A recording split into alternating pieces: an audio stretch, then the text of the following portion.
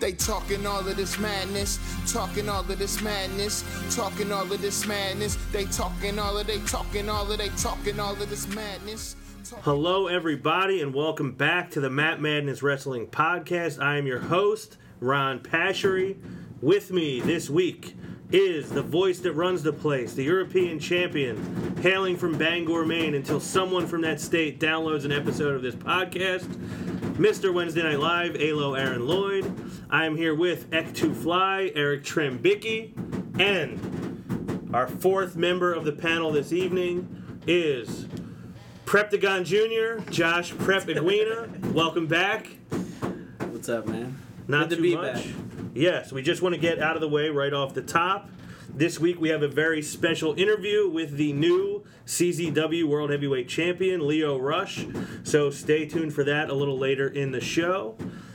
This week we have Backlash, SmackDown brand-specific pay-per-view, main event, Jinder Mahal challenging Randy Orton for the WWE Championship. The Blue Raja?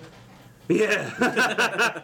The Maharaja, which I actually finally Googled the other night, which means Indian Prince. Yeah. I did not know that. He's the Blue Raja to me. The Blue Raja for then, now, and forever? Yes. Yeah, this has been a very polarizing main event storyline. Some people seem to love it. Some people seem to hate it. I think some of the people that love it because a lot of people hate it. I don't know. Ek, I don't know if we've gotten your input on this yet. What are your feelings on the Maharaja? I got to chime in a little bit when he first became number one contender. My original theory was just exactly that. He's a contender. I think he's going to contend for the title, and I think he'll lose to Orton, and I think it'll go past that. They're doing a good job at least booking it where... So you don't see this as a one-off? I do see it as a one. Oh, I thought you said they'll continue this. No, I see them continue. going in a different direction. However, I do kind of buy into the fact, you and I were chatting earlier in the week about, other people's theories. I know you're pretty confident that he's not going to leave with the title. I hope he doesn't, but I am almost getting to the point. They're doing a good job on almost making you think there's a chance for him doing it. I'm not necessarily a fan of it, but I think my exact words earlier in the month was, this is typical, B pay-per-view, WWE booking. You have a contender come in. Cena's off right now. In Vincent and Hunter's eyes, the biggest star they have after John, us as a panel, whether we agree or disagree, their biggest star they have longevity is that's Randy Orton. They put over how many times he's held the title, and that's how he's going to go in. He's also been getting the short end of the stick the past couple weeks with Jinder, which typically will make you think he's going to retain. Yeah. Alo, your thoughts? This has been an odd feud to me because this was all buttled in with the whole... Even when I talk about the U.S. title, everything was just buttled in because of that whole shake-up thing. Yeah. So a lot of this didn't even get much of a build. Like, they did a good job with Jinder Mahal because they tried to make him relevant. He beat AJ Styles. He beat Randy Orton last week. And I did like what he did with the title, taking the promo shots with the title. And Yeah, he the wreaked title. havoc a little bit on Tuesday. Yeah, he has two little weasels with him. Mm-hmm. The little J&J, the Singh brothers, little J&J security guys. He has them with him, so it's like he looks like a legitimate threat, even though they don't really do anything physically. But Orton just kind of been there and gone through the motions, and that's my problem with this. It's like, okay, Randy Orton comes out and just says, "Oh, he's an ass." Like, that's all he's really done. I can't really put all that on him. I can put that on the writers because he was bottled up with Bray Wyatt for X amount of weeks when Jinder Mahal was all about him, but for 2-3 weeks he was all about Bray Wyatt. Yeah. I don't know. Prep? So, I'm probably the higher guy on this, though I do think he lacks in-ring. For me, anytime some WWE does something different, I'm looking forward to it. And the only thing, I know the match is going to suck. I do kind of want him to retain because how unmotivated does Randy Orton look right now? Very. He's one of those guys you can tell when he cares for sure. and when he doesn't. That's the thing. Randy Orton usually works up to his opponent. So, like, Daniel Bryan matches were great, but then you go back to some of the people who have less of a work rate and they weren't so great. So I'm not expecting much out of this match. I do think it is going to continue, but we'll see. That's why I don't think Randy Orton is one of the quote-unquote all-time greats. He's portrayed that way, but to me, someone who's great, like Michael Jordan is great because he made his whole team around him better. That Tom Brady is great because he makes his team better. Randy Orton does not make anybody better for having worked with him. How good he is a lot of times depends on who he's working with. That's why I'm so high on Sasha Banks. Because even though she has not had the success that Charlotte has had since they came up to the main roster, almost every one of those women that's prominent now has had their best match with her. Yep. And I don't know if there's anyone who hasn't. Alicia Fox did. Well, she got her first win. We'll get to that. We'll get to that. Anybody have any thoughts on Randy and Baron in the main event on SmackDown? It was a match. It was SmackDown sinking, at least with the main events. So, Eck, you were not as big of a Baron Corbin fan as you are. You were not high on Baron and Randy. I mean, it was just kind of... It was just one of those things. You know, there's two different storylines going on, so they put the two opposite guys to face each other. It's one of those things whether Orton is not overly... I mean, look at this panel here. Majority of us, you know, I respect Orton because I understand WWE's booking and I know what he's done the past decade plus. No one here is a big fan of him, and in the panel, probably more than half of us don't even like him. Yeah. So you're putting a guy in there who's supposed to be a babyface who also has heat elsewhere right now, and you got him against this heel that they're trying to push. It just I don't know. There was a lot of things that match lacked to me. I could be over picky on it.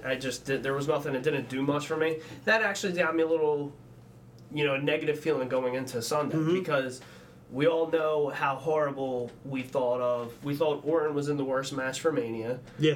Everyone hated the House of Horrors match. Well, that's done. That's over with.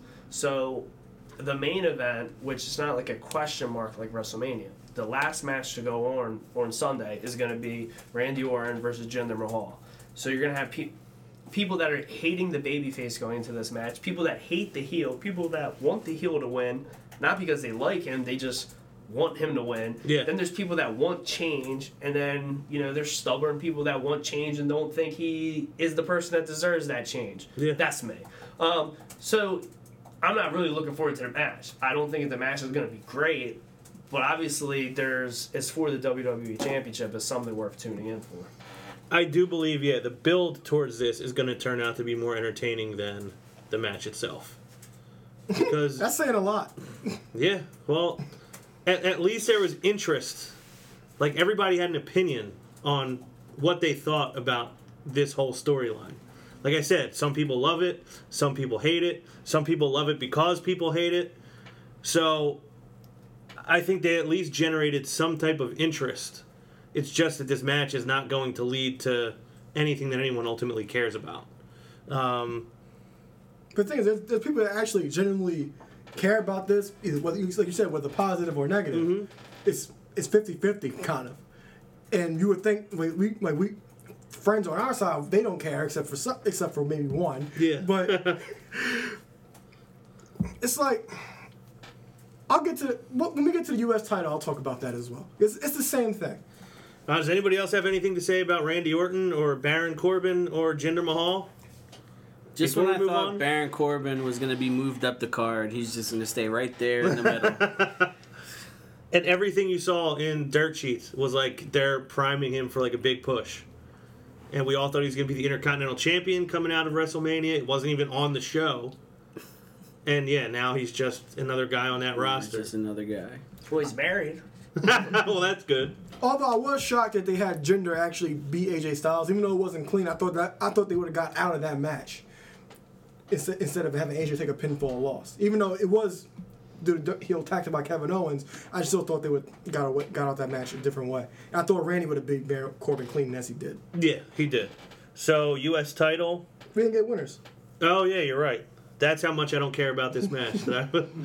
So, Prep, I'll go to you first. The Maharaja or Randy Orton? I do think, now hear me out. I do think that the Maharaja is going to win, but I see him as a transitional champion for someone who was supposed to be at the show this week but didn't show up, Rusev. He's too busy at the Predators game. So you're believing in Ron's theory? Yes. Yeah, I've been hyping this theory for a couple weeks. I The think- first person to be on board with it so far. I'm in. I think Orton retains, and if the next SmackDown pay-per-view is Money in the Bank, he'll defend against Rusev, or somehow Rusev doesn't get this opportunity and it becomes a multi-man match. And maybe Orton will drop it then. I don't see him dropping it to Jinder. So you see Randy. We got a split room so far, Alo. Randy, and I think the guys with AJ Owens, Zayn and Corbin and Jinder end up in Money in the Bank, and then you get Rusev with Randy Orton at Money in the Bank for the title. Someone can cash in at the end of that match. I mean, it happened last year where he cashed in the same night. I was with my best friend that night. It was fun. Yeah, memories. Which I'm not too happy about. The I don't want playoffs that to were on happen the same again. night. 2 TVs. Game 7 of finals. Money in the Yeah. Bank. I've been saying A lot all of history in along one night. that I expect Randy to retain. I did hatch that theory about Jinder and Rusev, the former tag team champs, Hardbody Mahal and Handsome Former Rusev. tag team partners, not Partners. champs. Excuse me. Time out. Your guys that love Jinder, he's never held any title. You're right. So not a former tag champ. Correct. That was a slip of the tongue. But since I finally found someone to back me up on this theory, Oh shit. and because I'm pretty sour towards Randy Orton, and because SmackDown does bill itself as a land of opportunity where anything can happen, I'm going to go with the Maharaja Jinder Mahal to win. You know what? As I was catching the end of SmackDown, I was like, you know what? I'm not looking forward to having all these pricks over, because when I'm pissed off at the end of the night when he wins, I'm just not looking forward to all you guys laughing about it. Well, when Jinder wins? Yeah. You have my word right now. I will not laugh at you if Jinder Mahal I'm just gonna wins. say it's stupid. Well, and you're entitled to that opinion. You're obviously allowed to think. Oh, I love it. I'm gonna hear on social media from Derek next week that I not only hate the Miz, that I hate Jinder. You're going to be known as the hater of the Matt Madness Podcast Network. And speaking of the Matt Madness Podcast Network, I forgot to mention this at the top of the show. We obviously have a lot going on tonight. Check out Falls Count Anywhere with Derek and Russ. Check out The Perfect Edge with myself and Donovan the Lowdown Lloyd. And also the interview with Donovan Dijak, 2015 top prospect of Ring of Honor. Yes. How did we manage on this network to get the 2015 and 2016 Ring of Honor Top Prospect Award winners? We're professionals, Ron. I guess we are. Buzzworthy with my name attached to it. U.S. Speaking of titles, U.S. title. We wanted to get to this. Kevin Owens defending against AJ Styles. I'll just say right off the bat, Kevin Owens coming out and doing the highlight reel was incredible.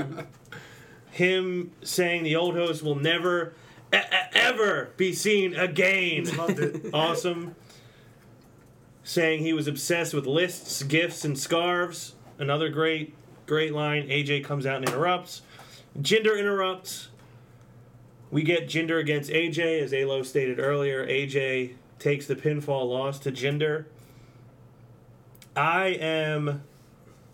lost because of Kevin Owens. Kevin Owens the rare belt shot to the leg. You don't see that often. Usually it's to the back of the neck, the back of the head, the front of the head. You rarely see it to the back of the leg, the back of the knee. But Kevin Owens gets the last laugh. I'm honestly torn on which way I think this is going, but what I do know is this match is going to be incredible. Yes. Match of the night. Exact words I was thinking. I mean, obviously it's going to steal the show. Is probably one other match has a chance of competing for quality. But I love, like, when we get down to prediction, I don't know who to call. I bumped into someone recently while I was wearing a Kevin Owens shirt, and they pointed out, "Yo, you don't think he's gonna make it past AJ?" And I didn't even realize I was wearing a Kevin Owens shirt. I think I love what Kevin Owens is doing with the United States Championship, and I want it to continue. So I'm hoping he wins. I can't be mad if AJ wins. So it's something to look forward to. It's a win-win situation. I agree with you. I think it belongs on Owens. I think Owens can make it really fun and entertaining if they let him run with it for a little while. I don't think AJ needs a U.S. championship. It's not really going to do anything to enhance him. So I would prefer to see Owens hold on to it. Prep, you have any thoughts? I know KO is your boy. That is my boy. I know you got the cheapest autograph that anyone got in Orlando from Kevin Owens. Yeah, for sure. He's gonna retain. At least I hope so. I mean, I would like him and AJ to both be moved from this title, but we always complain when the titles aren't elevated, and it's getting there. So I want to stop thinking of that. Yeah, I mean, arguably two of the top 3 guys on the brand are It's the battling house out. that AJ Styles built. Yeah. Almost when you're saying that, I mean, arguably, you could say these are 2 of the top 3 in the company. Yeah. You could argue that.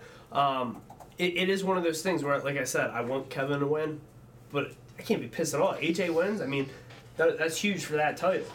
Yeah, if AJ wins, I'm obviously not going to be upset. Yeah. I'll be perfectly fine with it. It's McGregor and Diaz. You just want to see a good fight. That's it. I did root for McGregor, though. You already know, me and Nate Diaz go way back with our beef. I don't want to talk about this, Ron. What's he from, the 209? 209. And I'm repping the 610? Yep. Alo? This feud has suffered from the whole superstar shakeup thing as well, because AJ was the more contender about a month ago, and then Owens was still doing his thing with Jericho, and he just ended his thing with Jericho 2 weeks ago. So AJ's been basically just sitting there for weeks, waiting in the wind for Kevin Owens. And we talked last week about why SmackDown, like Raw, SmackDown would differentiate itself from Raw because their opening segment was always good. And this was actually really good. It was. I just wish Jinder Mahal and Corbin didn't get involved in the situation. But Owens, perfect. The whole highlight reel just running down Jericho. And I love when he says, I'm going to introduce him in French just because I can. Yeah. I pop for that.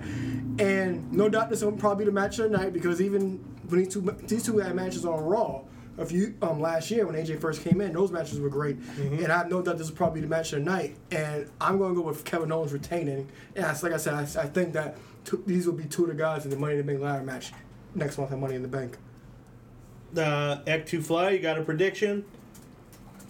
I predict KO winning, but again, I don't really think there can be a bad result. Yeah.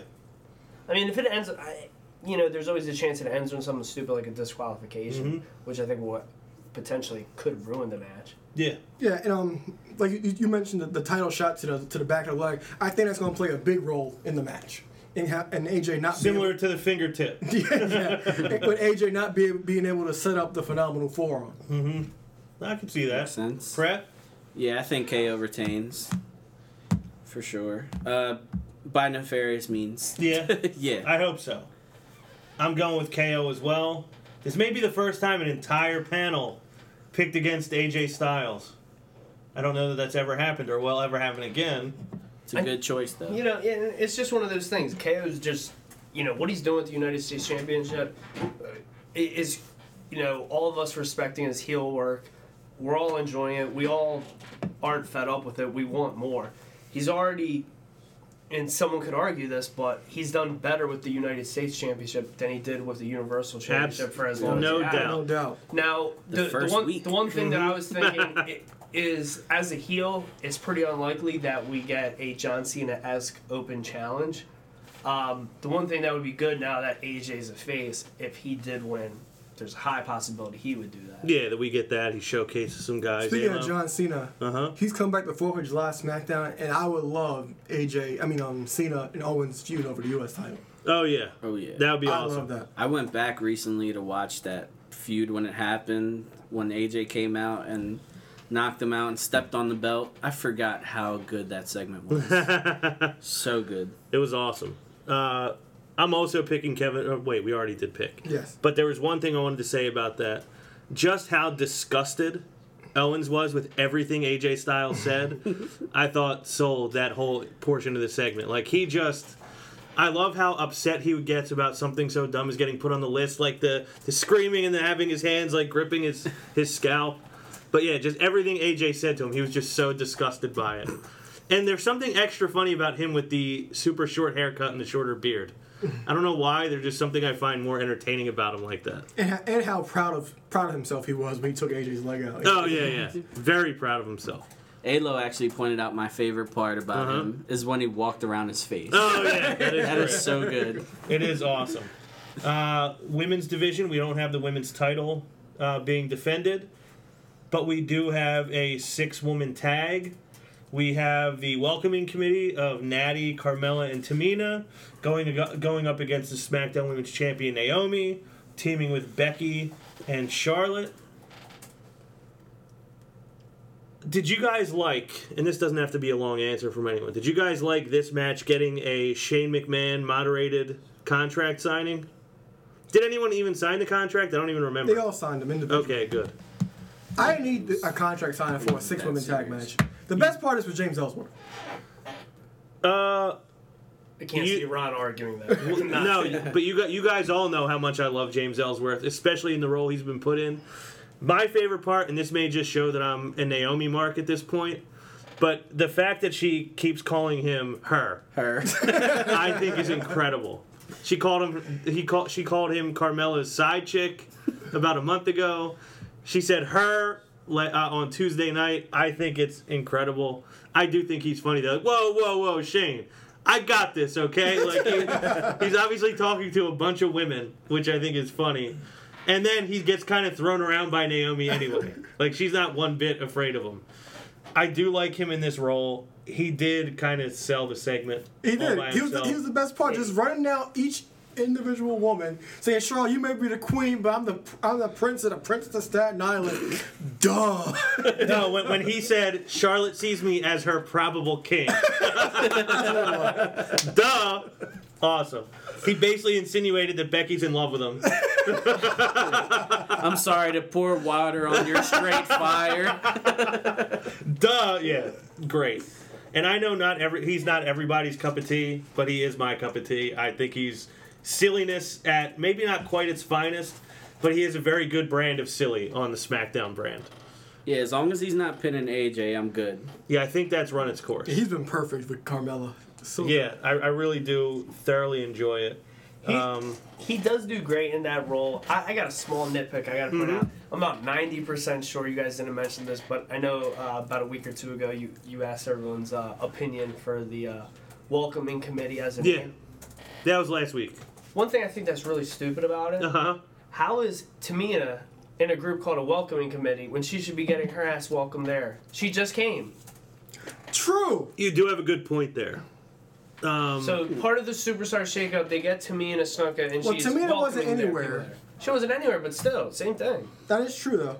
I get the point, but my whole thing with the welcoming committee, I think I just enjoy it because they're not actually there to welcome anybody. They're there to try to prevent anyone else from getting ahead. So I think I just like the idea that they're named the opposite of what they actually are. But from a logical standpoint, I get what you're saying. She's just new to the brand. She should not be part of the welcoming committee. It does make sense. Just a little nitpick. Yeah.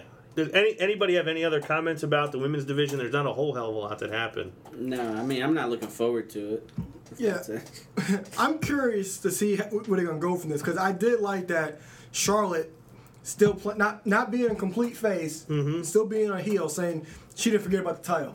And that's still the main focus. And with it doing with Carmella, because Carmella has beaten Naomi twice. And the dirt sheet just randomly pops up today that Carmella was originally supposed to win the title at WrestleMania and drop it to Naomi on the SmackDown after. Really? And that will be a thing. So, but you have to kind of assume that Carmella's gonna get a title shot since she's beat Naomi twice. It would be fun to watch Carmella come out with James Ellsworth like holding the title for her, like in two hands, like presenting it. I'm not anti this match. I'm not super excited for it. I did like that Charlotte still said, like, I'm still coming for my crown after this is over. So I guess we'll just go right into predictions. Alo? Charlotte, Becky, Naomi. Eck? I think the heels take it. Yeah, I think so too. The welcoming committee? The heels, yeah. Yeah, I'm going with the welcoming committee too. I just think that Charlotte Naomi and Becky, the story is going to be that they can't function together. They didn't do anything to bond or outbond the welcoming committee, so I think the welcoming committee is going to get the win. I wouldn't be shocked if I was wrong about that, but that's the way I'm leaning right now. Tag team division, we have the Usos defending against Breezango, who...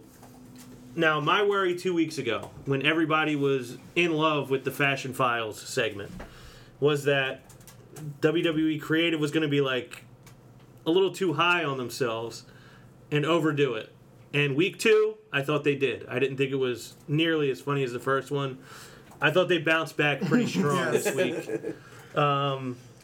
Day 1 is H. It's the line of the night.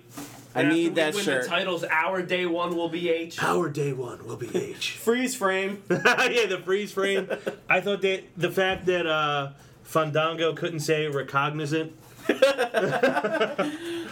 What about how good Tyler Breeze, Breeze's disguise was? yeah, that You awful, really are the master of disguise. Yeah, that he even said like, "Oh, you're in too deep." Like that he's that undercover that he's in too deep now. He's playing a janitor at an arena they've been at for one day, but he's in too deep all of a Did sudden. he have tape over his beard or something like that? Something I don't even know, but it was very good. I like that they actually got a very convincing win. And I thought the Usos, not their best promo ever, but I love the energy of it. Still very good. Yeah, very good. I think that they really have hit their stride with this incarnation of themselves. Yeah, they obviously don't listen to us because I can't stand that they still do the ooh. So, Yeah. like, ugh, they should listen to us. It is annoying because it takes... That phrase is so good. Like when you feel the little hair standing up on the back of your neck, it's not paranoia, it's the Usos. If you just hit the Usos the right way, that phrase is great, but they take all the steam away from it by still doing the pairing up to say the Usos. Mm-hmm. Ek, what do you think about that? Because I know you were a fan of it when they first made the turn. Well, I love the turn. I like the point that you make. The whole line there.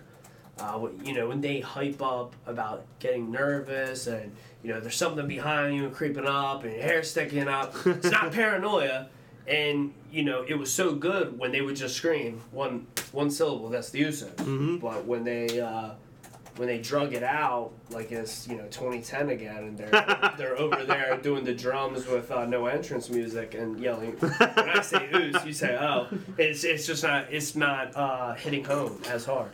The only thing that would be worse is they were like waiting for the crowd to finish it. It's really the only way it would be any worse than that. Yeah. And that's not to take away from them. I think they're doing really good work. They obviously are good in the ring. Yeah. And I find them very entertaining. And like I said, great energy from these guys. Obviously, they do great in the ring. I mean, I mentioned earlier, it's obvious that the United States Championship will be the match of the night. But I hope this has the chance. I hope they give them the time. This could steal the show. Mm-hmm. All 4 can go. Oh, yeah. It's kind of hard to judge the Usos because they're never on TV, and then when they are, they're just coming out right after a tag team match to confront the tag team. So it's kind of hard to judge them because even when they first did this, it was the same thing. When they were doing that thing with American Alpha, they did it, you were like, wow, and then they're not on TV for 2 or 3 weeks. And you're like, okay, you lost all the steam. And that's the same thing, even though they're the champions, they lost all the steam. They're just there to show up after a match and confront the challenger. Mm-hmm. So I have no doubt if they let them go, this would be the second best match of the night. That's only if they let them go, but I'm not 100% sure they'll let them do that. But just to make myself happy, yeah. I'm picking Breezango. They put time into those segments. Yeah. Even if it's just like a daily thing that you're going to show on SmackDown, but they actually put effort into Breezango. And I don't know what they're going to do with New Day coming in a few weeks in June or whatever. Will they be throwing with the Usos or what? Since they turned Breezango face. Since they turned Breezango face. So I'm going Breezango because I want Tyler Breeze to have something. And we've been clamoring for those 2 guys to have something since the podcast started. I mean, they've been lost in the shuffle for way too long, especially Fandango. Especially. Oh, yeah. Yeah. I hope to God that they win because everything, even to like when you look in the back, I mean, they took a shot at Nakamura when it said no style. Yeah. But, they put a lot of time in, and I think they deserve the win. I think the Uggos are losing. I will agree. I think, like Alo said, this is the way I felt when they started doing the segments with Heath Slater and Rhino. It was like they're investing in this, so that makes me think that they're going to win. I feel like that they've really put the time in every week to give them this segment to let them shine. I don't think they're doing it for nothing, so I'm going to predict them to win as well. But the last thing on the tag teams before we move on, and Ayla, you tell me if you agree with this, because you said you think it takes steam away from the Usos that they just come out after a tag match. I get you that they did it with American Alpha as well, but I think they're looking at Breezango like these two clowns have no business being in the ring with us. Like, we're actually good, they're actually not. So to me, I feel like it works in this instance where it's like we don't have to prove anything. We'll just come out here and run you down after you got your little win, but we're going to crush you on Sunday. Do you think it works any better in that instance than it does against a team like American Alpha? It does, but that wasn't really the context of what they've been saying. And then at the same time, they haven't really been saying anything about that. Well, the reason why I go to that specifically is the promo they cut last week. The whole 12 days, and they basically like made fools out of them. That whole in 12 days, you guys can, scratch each other's backs. In 12 days, you could shave each other's backs, and they just kept coming with like thing after thing to just show that like these guys are not a threat. Like I said, this past week the promo wasn't quite as good as the week before, but I just think it's like, and again, I'm probably overthinking. We promised ourselves last week we wouldn't do that anymore. But I think in this instance, it's like we don't have to prove anything. We don't have to have a match. You guys are coming for us, and we're just going to dispatch of you very easily anyway. But was that all four of us for Breezango? Yeah. Did you pick them? Yeah, I think all of us Just want them to win? we just all want them to win. That'll be the pop of the night. Yes. If they win. Yeah, for sure. Like, Nakamura will get a good reaction when he comes out. But I don't know if any single moment will get a bigger pop than if Breezango are holding up those titles at the end of the match. Good point. We have another New Day vignette. Nothing really to talk about there. Well, I'll just chime in real quick. What are the chances they come back as heels? Because they are being, like, overly faced in the vignette. Bro, New Day's already overly faced. But what if it's like a... Switch. I hope. It's like And it would make sense. I mean, style. Because you would think they're going to go right for the titles.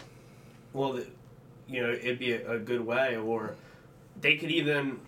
Are they supposed to be back this coming week? No. Just coming soon. Yeah, I think it said June something. I didn't know there was a date because I was going to say, I mean, the Fashion Police could win and then they get assaulted afterwards. There's that. I just think a lot of people, including us, been clamoring for the New Day to return to their heel tactics. Mm-hmm. What better time? Well, first thing I'll say, that hasn't even crossed my mind that they would do that. Second thing I'll say about that is I have referenced so many times on this show the week when they were one of the weeks when they were challenging John Cena to the U.S. title. And they came out and did their whole New Day shtick, and Cena ultimately said, like, you guys aren't serious enough. You guys are too busy playing around to be a real threat to anybody. Ziggler accepted the challenge that night, and they dragged Ziggler's lifeless body out from the back. And I just remember Xavier Woods saying, is this serious enough for you, John? And I was like, this is going to be incredible. Like, Xavier Woods being like, almost like they're like sadistic, like mean heels instead of like jokey, obnoxious heels. I was like, this is going to be a lot of fun. And then they never actually did anything with it. On SmackDown 2 days later, Cena and Ziggler and somebody else, maybe Ryback, God only knows who it was, beat them in a match on SmackDown, and that was kind of the end of that whole thing. I think it's the perfect time to do that with them because I don't want to say they were getting stale as a whole because a lot of people still liked them, but they were definitely not at the high that they were this time last year. Yeah, I mean, obviously their merchandise sales and, they come back and they want the tag titles. It may interest people, but I think a lot of people are so far behind the Fashion Police right now, they're not going to care about the New Day going for those. The New Day has to end. That's what it is. Like, the trains come to a stop because they've been together for almost 3 years now. You believe it or not? It's almost 3 years. At the end of the year, it'd be 3 years they've been together, and they're not going. I don't think they'll turn them heel because they make so much money and sell so much merchandise for the company. Xavier Woods is like one of Vince's right hand men. It's like with selling things and getting things out there. Damn perverts. But the New Day has run its course completely, and that's why they've been so still. Because like there is nothing for them to do. They're basically untouchable because of how over they are, and you're not going to just turn them heel because of how over they are. Yeah, I think it would be an interesting thing you could do, and them being heels could ultimately lead to them breaking up or maybe one member going his own way. I predicted that in 2016, one of them would win a singles title. That obviously didn't happen, but I wouldn't be shocked if one of them did it in 2017. So, I don't know. That's actually a good point, Eck, that I never really thought of. I would actually like to see that. Ziggler and Shinsuke Nakamura. Not the best build to a match. I did like the segment This was the best build. This was the best thing for the entire build. I will be perfectly honest that I didn't fast forward it, but I literally retained not 1 second of it. In my note, it just says more of Dolph complaining and whining, saying Nakamura hasn't done anything yet. Is that ultimately what he did? Well, the whole video package was he was like, "This is a highlight reel of what Shinsuke." And then there was nothing. Yes, it showed his entrance, the name on his entrance, and that was it. And it went to blank, which was perfect. And then he showed all his highlights, which were way better time. Made me sad. It was sad. So it was sad. It was like a memorial to the guy. I was like, oh, he was. Did he show himself on the phone with his mom saying how hard he tried? No, that's the best thing he did in a long time. I wish they showed that, but it was like such a memorial to Dolph Ziggler. You see all the happier times in his career. Mm-hmm. But this is the best build because I've said for the longest time, Dolph Ziggler's not the kind of guy you want leading the feud on the microphone. Yeah. And this went straight to the point and actually like cemented what his whole point's been. Nakamura has quote unquote done nothing since he's been here, and you love him. Yeah. So, what are everybody else's thoughts on this whole thing? I think it might main event the show. I did have a thought about that last week. I think it might too. I mean, they're making Shinsuke the face of this show. I think we're underestimating how good this match is going to be. Oh, no. I'm not underestimating it. The match is going to be awesome. There's no doubt about it. The match is going to be great. I actually keep forgetting a score in the card. It'll be a hidden gem. The podcast started, I forgot. We got into discussing about several matches. I still forgot. I was like, damn, okay, every SmackDown title. Never mind, there's what? 3 SmackDown titles? All right, 2's going to be defended. There's a 6-man tag. Dillinger's on a pre-show. I forgot about this match. This match is going to be awesome. Obviously, I'm predicting Shinsuke wins. The build-up has not been great, but it's just one of those things. They've had a hard time in a couple different directions, which way to go. Nakamura hasn't been in a match. Ziggler's doing the right thing, pointing that stuff out. He's not necessarily the greatest heel, and he's not great on the mic. But again, that boy can work in the ring. You put Ziggler in there against Nakamura, this could rival Nakamura's first match in WWE. He's going to bump like he's in there with Andre the Giant on Sunday, I feel like. He might end up in the front row. I think when he takes the Kinshasa, I think he'll go over the top and he'll end up sitting next to someone in the second row. So Derek and I were speaking earlier this evening, and his prediction was that Ziggler will go inside out on the Kinshasa, which I believe it. Which is what I think he's going to do. But yeah, he's going to sell the hell out of the Kinshasa. And basically everything else that Nakamura does. So I have not been sleeping on what the quality of this match will be. I just have not cared about anything they've done leading up to it. Prep, who wins? Shinsuke. As if I have to ask. Shinsuke for sure. Eck. Shinsuke's going to win. Alo, just as a formality. The artist. Okay, yes. The artist known as Shinsuke Nakamura. Oh, man, I thought we were going to get through a whole show without mentioning that. Even I didn't want to mention it this just week. to piss you off, the artist will defeat the answer. Oh, two of my least favorite things that they've come up with. Sami Zayn and Baron Corbin. I think next to Goldberg returning, those are the two. Yeah, oh yeah. There's stuff that... Okay, I think the number one thing that's pissed me off is Goldberg. Number two is the Brooklyn crowd at SummerSlam. Then these may be tied for third. They just really annoy the hell out of me. Very well. Zayn and Corbin, not a whole lot of build to this. We've seen them a little bit the last couple weeks. Corbin obviously attacks Zayn during his interview with Dasha Fuentes on Tuesday. Is there a lot to talk about, or should you just do predictions on this? I just hope, it's one of those things. I'm a fan of both. See, this is actually the opposite of your feeling on AJ and Owens.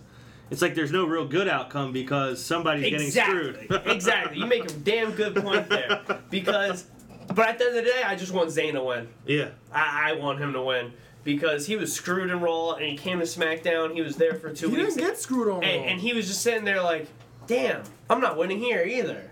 Yeah. So, I mean, I hope he wins. I think the way it goes, and as much as people won't want to see it again, what's the winning perk? Like, where does the winner go from this? I have no idea. If the babyface wins and the heel wins the United States Championship, we could see for the 87th time Owens and Zayn. People will hate that, but they'll love it at the same damn time. Yeah. Yeah, I'm not mad about that if that happens again, but At least there's a title. I do want to see it. I think the best thing that Sami Zayn can do if he's not going to be on top is be in some type of tag team. Well, same thing with Sami Zayn. Like I said, everybody wants Sami Zayn to be in a prime position, but this was Sami Zayn in NXT. Mm-hmm. He'll show up. Like, he will get his opportunities, but for the most part, he lost the big matches. Well, not the biggest matches, but like when everything was on his the big line. matches he lost. Well, he did win. Well, he came up short. He won the title, but he came up short the first few times. But when something actually matters, he always overcomes the odds. Like, he's only had a few matches in that predicament, and that was against Neville at R Evolution, and then he had Kevin Owens in Payback. Last year, those are not Payback. Battleground. Those are basically his two most important matches in WWE. Other than that, this has been Sami Zayn's character. We want him to do better stuff, but when in doubt, when Sami Zayn's facing somebody, you pick against Sami Zayn. So Baron Corbin's gonna win this match. And Money in the Bank, I'm predicting now. Yeah, I'm predicting Baron Corbin too, even though he's kind of gotten demoted a little bit. I'm taking Corbin. Prep, your prediction? Yeah, I'd take Sami Zayn just to be different. Okay, Eck, you are picking Zayn, or you just want Zayn? I'm picking Zayn because I want him. All right, so we got a split right down the middle. And Zayn will bump all over the place with Baron Corbin. No, he will. They've had good matches before. Yeah, that will be a NXT, good match. So. And it's not on the pre-show, which I was worried about last week. Yo, besides the main event, it's gonna be, besides the title match, it's gonna be a good card. The good thing about this podcast, we're pointing out, if you're listening to this before Backlash, you're going to want to watch this. It's going to be a good card. Yeah, for the WWE Championship. Yeah, I think it's an underrated card because you look when you look at an event, you look at the main event first, and you're like, okay, who's this guy? Yeah. No, I agree. I think, and I've always said this. I made the Guardians of the Galaxy comparison a couple weeks ago. Every superhero movie has a following, whether it's Batman, Superman, Thor, Captain America. Everyone has an idea of what they want this movie to be, and people inevitably be disappointed because someone other than their mind is writing the script, so it's not going to be what they envision. Guardians of the Galaxy, I don't care what anybody says, nobody's been reading Guardians of the Galaxy all this time. Mm-hmm. So people went into that as like, oh cool, it's a Marvel superhero movie, but they don't know anything about it. So they get to watch it with fresh eyes. Like, I have no expectation. Oh wow, this was good. But then the second one, now Alo loved it. I believe CK and Joe loved it. But I read a lot of reviews of people that hated it, and it's like, yeah, now they have the expectation, and it's harder to live up to. Alo, my best friend over here, he's Batista Mark now. Blue Tista. Are you a Blue Tista mark, or are you just a Drax the Destroyer mark? Drax.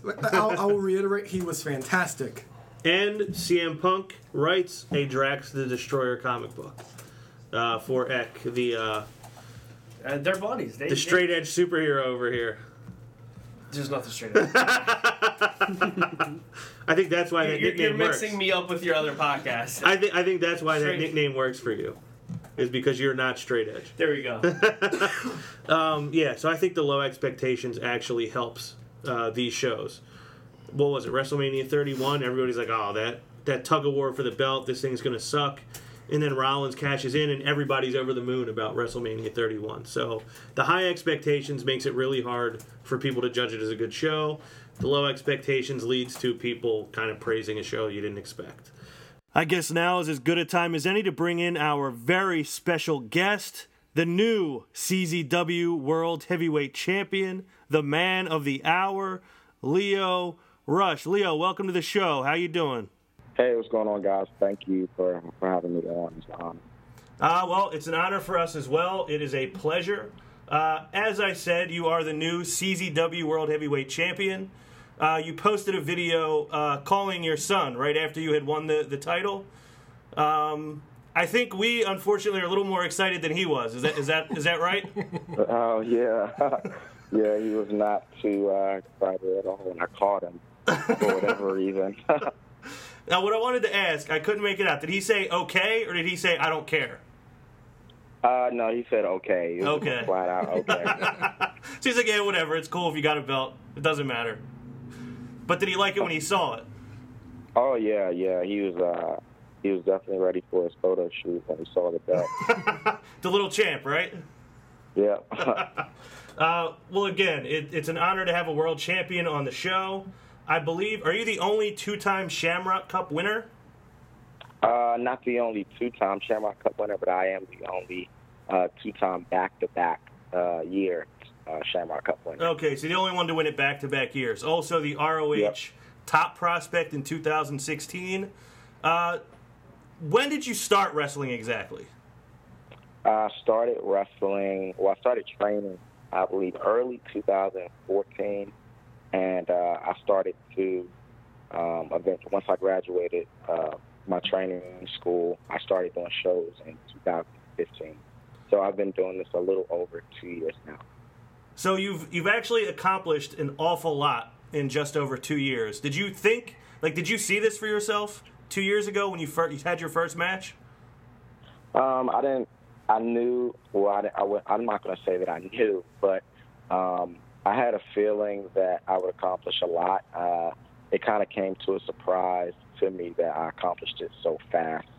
I think that's the only thing that kind of came as a shocker for me. But I always had it in the back of my head that I knew that I was going to succeed in wrestling just because of how dedicated I was to the business.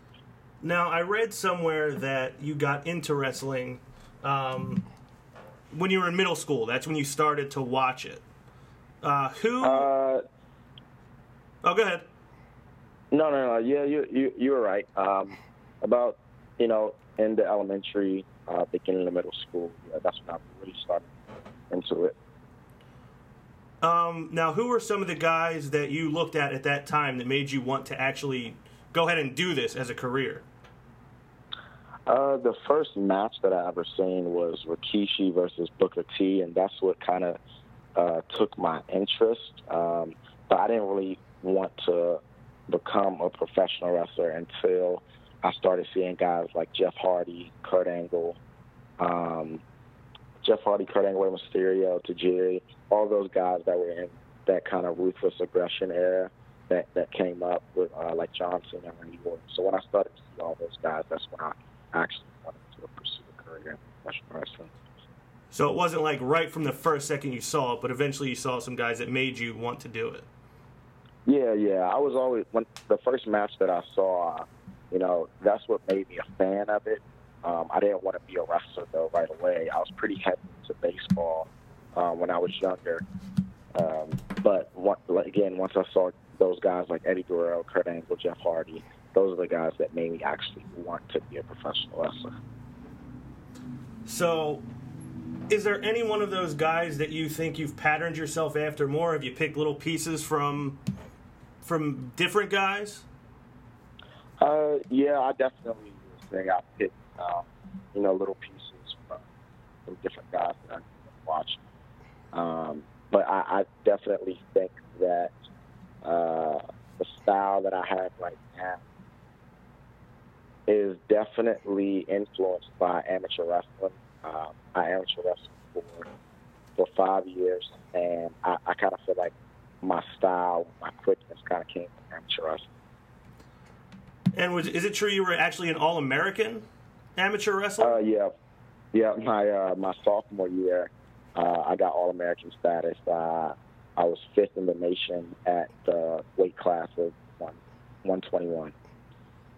121. So, yep. Where were you height-wise for that weight class?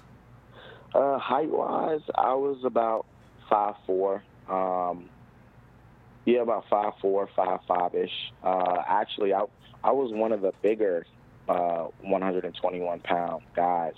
I always had to cut so much weight. I probably was cutting weight from about 135 going down to 119, 121. So I was pretty big for the weight class that I was in. I think that's why I kind of dominated that weight class at that age. So you were like the monster of the 121 weight class. Yeah. Is that one thing you definitely don't miss about pro wrestling? Is you're not actually cutting any weight for anything? You said do I not miss that? Yes. Is that like one of your favorite things about transitioning to pro wrestling, where your weight is not? Oh an issue? Yeah, definitely. It was so hard. It was so hard trying to cut weight in high school. I think that was the most difficult things I've ever had to do in my life. But the transition over to professional wrestling was definitely a huge help. It made me enjoy wrestling a lot more. Leo, it's Aaron here. My first in-person sight of you was when you fought Tony Nese at the House of Hardcore in Philadelphia this past December. And I was a big fan of your style. And if you ever listen to the show, you'll know that I'm a big fan of The Lowdown by D'Lo Brown. So anytime I see a Lowdown Frog Splash, I pop anytime. But when you were training, did you emulate anybody?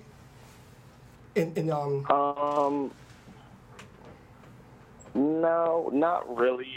When I was training, I just remember always saying to my trainers that I didn't want to be a high flyer. Mm-hmm.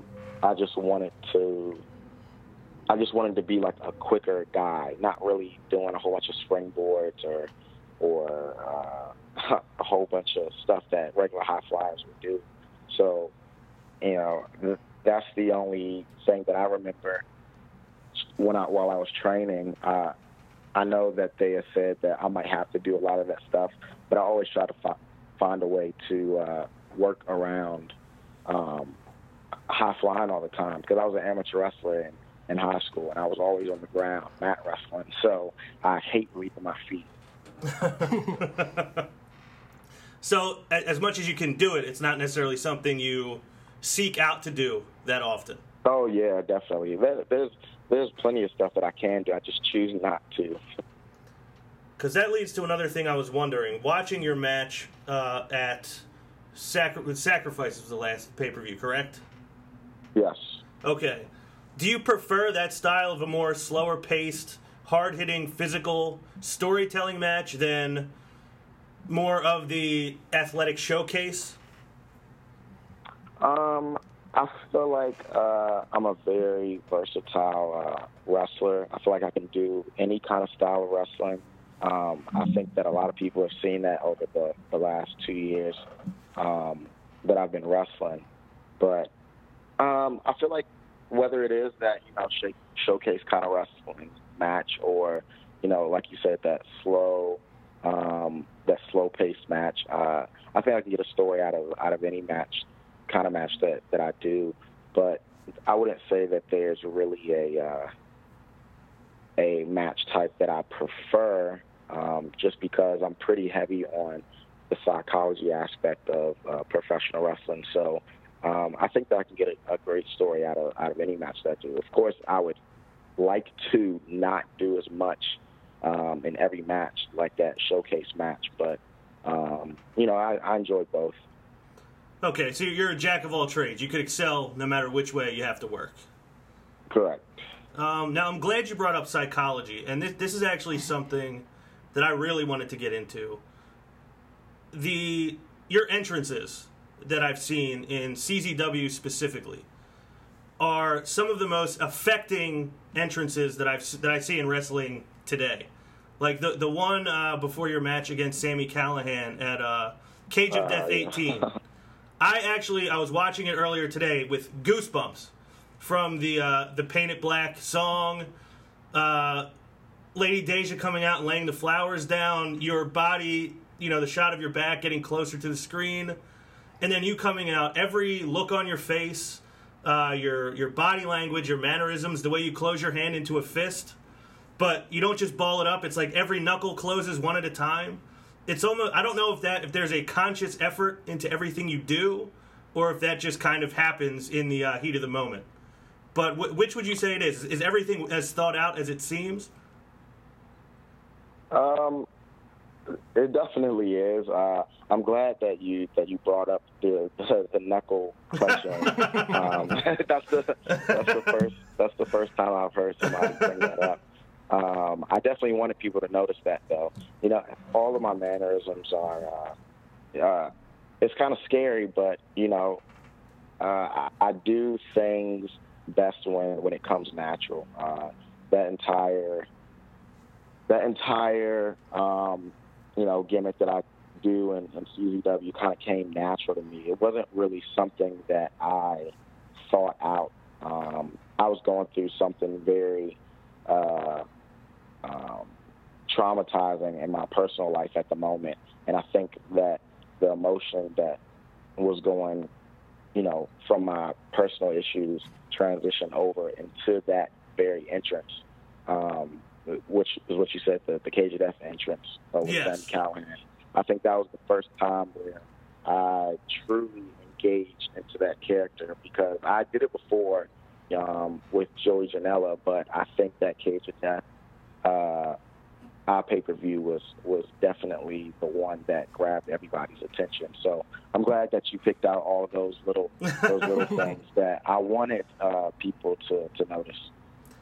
There was one other thing I noticed, and I'm known, I think, for reading too much into things in wrestling. You had the black face paint, almost as if there was black running through your veins or something like that in that entrance. Yeah. Then it was your first match with Gacy. I don't remember which show it was.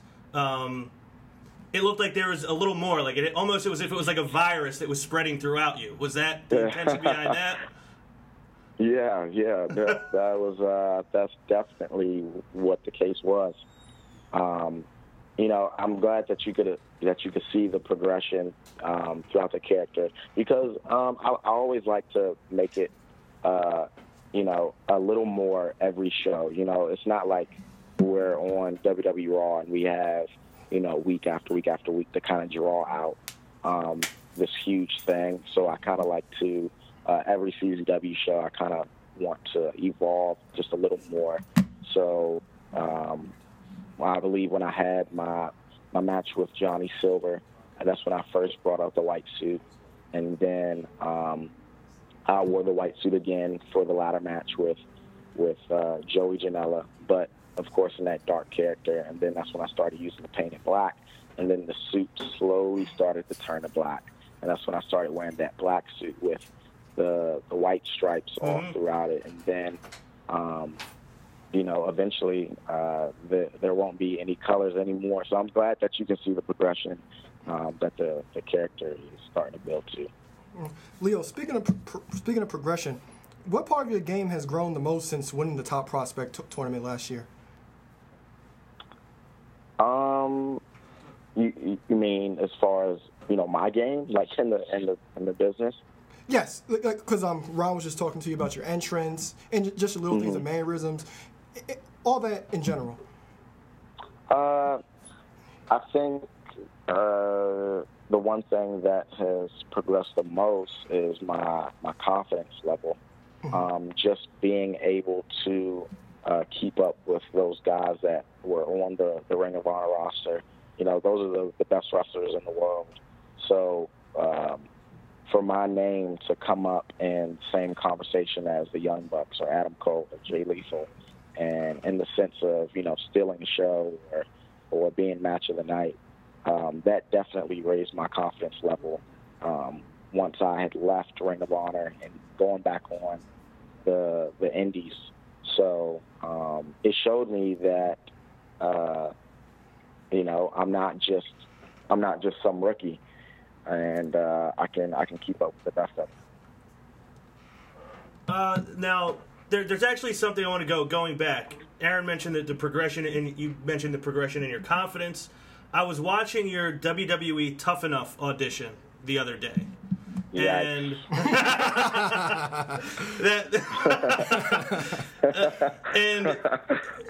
there was nothing wrong with it. There was actually something very specific I picked out about it. At one point you say that you will eat, sleep, and breathe wrestling, and I associate that phrase with Triple H. I do a bad Triple H impression, and I always use that phrase. I've also noticed that you have used a sledgehammer in a few matches. Is there any way that Triple H has had an influence on you as a wrestler? Is that just coincidence? Triple H. Actually, I remember watching a Tough Enough episode, and it's a pretty popular episode. Mm-hmm. And I remember when he was, I forgot which year it was, but I remember there was a scene when he was in the ring talking to everybody, and one of the guy's shorts was ripped, and he said that his nuts was hanging out. And he was talking about how much you had to sacrifice if you wanted to make it in the business. And, just saying how much you would be away from your family, or you got to be super mom or super dad once you come back home. So that kind of woke me up and made me realize that, if I did want to succeed in the business, if I wanted to get at the level of all of those guys, that that's what I needed to do. I needed to eat, sleep, and breathe wrestling. And actually, those were the first words that was said to me when I asked a former WWE superstar, which is a current WWE superstar now, Matt Hardy. He was the first person I ever asked any kind of advice for in professional wrestling, and I asked him what did I need to do to succeed in the wrestling business, or be at a level that he was at, and he said that I needed to eat, breathe, and sleep professional wrestling. So those words stuck with me ever since 2014. So Matt Hardy, I'm surprised at that. That was not who I was expecting. Yeah, that you got that from. Aaron sitting next to me right now is maybe the biggest Matt Hardy fan that I know. So he's smiling from ear to ear over that. Speaking of your Tough Enough tape, I believe you went to high school with Patrick Clark. Is that correct? We didn't go to the same high school, but we did amateur wrestle in the same county. He went to Forestville High School, and I went to Duval High School, which isn't that far from each other. And, both of those wrestling teams, of course, were in the same county, which was PG County. So we knew of each other, yeah. Okay. Also, I believe you two were MCW Tag Team Champions. How was that experience with you teaming with Patrick Clark? Because he's one of the most colorful characters on NXT that we're actually looking forward to seeing. Yeah. He is, that was a pretty cool experience and moment for the both of us. That was around the time where Patrick had just got off of that Tough Enough show, and so everybody was super excited to see him back in our home promotion of MCW. And once we won those tag titles, it was pretty special because we started together, and for him to go on national television and kind of make a name for himself with the whole Tough Enough show, and for him to come back, and it was almost like unfinished business, because he left so suddenly on that show, and we didn't get a chance to go out and really do as much tag team stuff as we wanted to. So when he came back and we won those titles, it was pretty cool. Have you been keeping up on what he's doing now in NXT at all? Yeah, definitely. He is he is finding himself right now, and there's nothing wrong with that. I think I'm really excited to see what he has to offer to the NXT product. I know he's had his cameos every now and then. The deal with Shinsuke coming out and doing a few singles matches with Rich Swann, and I think his recent one was with Sean Maluda. But the reaction that he's been getting from the crowd so far has been pretty good, but I definitely don't think that wasn't even the start of what we're going to see with him. I think that those were just his warm-up matches to try to find who he is as a performer and as a wrestler. So once the full package is there, and I believe he just had a vignette that aired not too long ago. So I'm sure you'll be seeing him on NXT pretty soon. So it's very exciting to see. Speaking of that character, he embodies it to the fullest. What do you think about the Velveteen Dream character? And is this something that he's been wanting to do in the past? Patrick has always been the one to do anything to grab people's attention.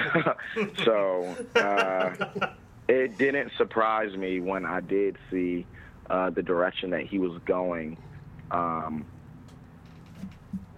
It's pretty funny. It's pretty funny, but I'm definitely looking forward to seeing what he's going to do with it. Yeah, we attended an NXT live event. This was maybe, what was it, February? This past February, yes. And that was one of the highlights of the night for me, was seeing him come out, the theatrics and everything. I think it's great. I think there's a lot of promise there. Is there any coincidence that both you and Patrick kind of came into your own as characters right around the same time? I think that we did. It was rough for us. Like I said, we split so suddenly, and it kind of forced us to, I want to say, excel quicker and find ourselves quicker to, make an impact on the wrestling world.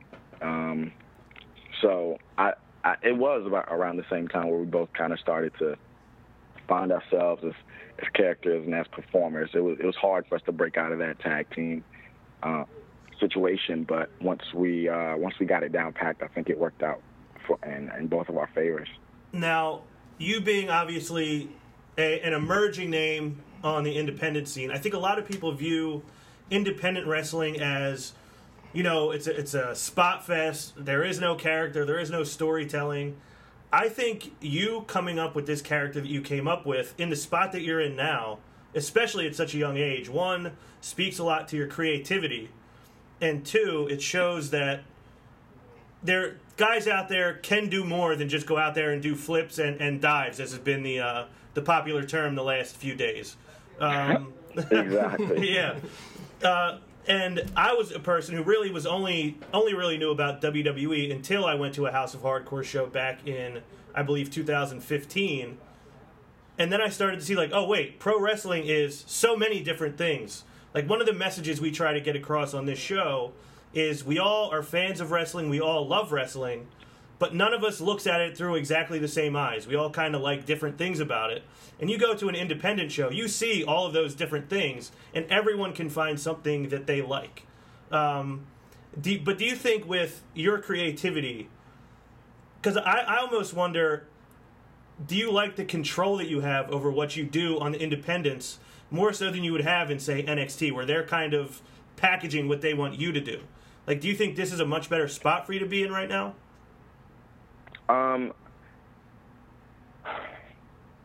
It's hard to say because I haven't been there. But I do think what I'm doing now is good for me.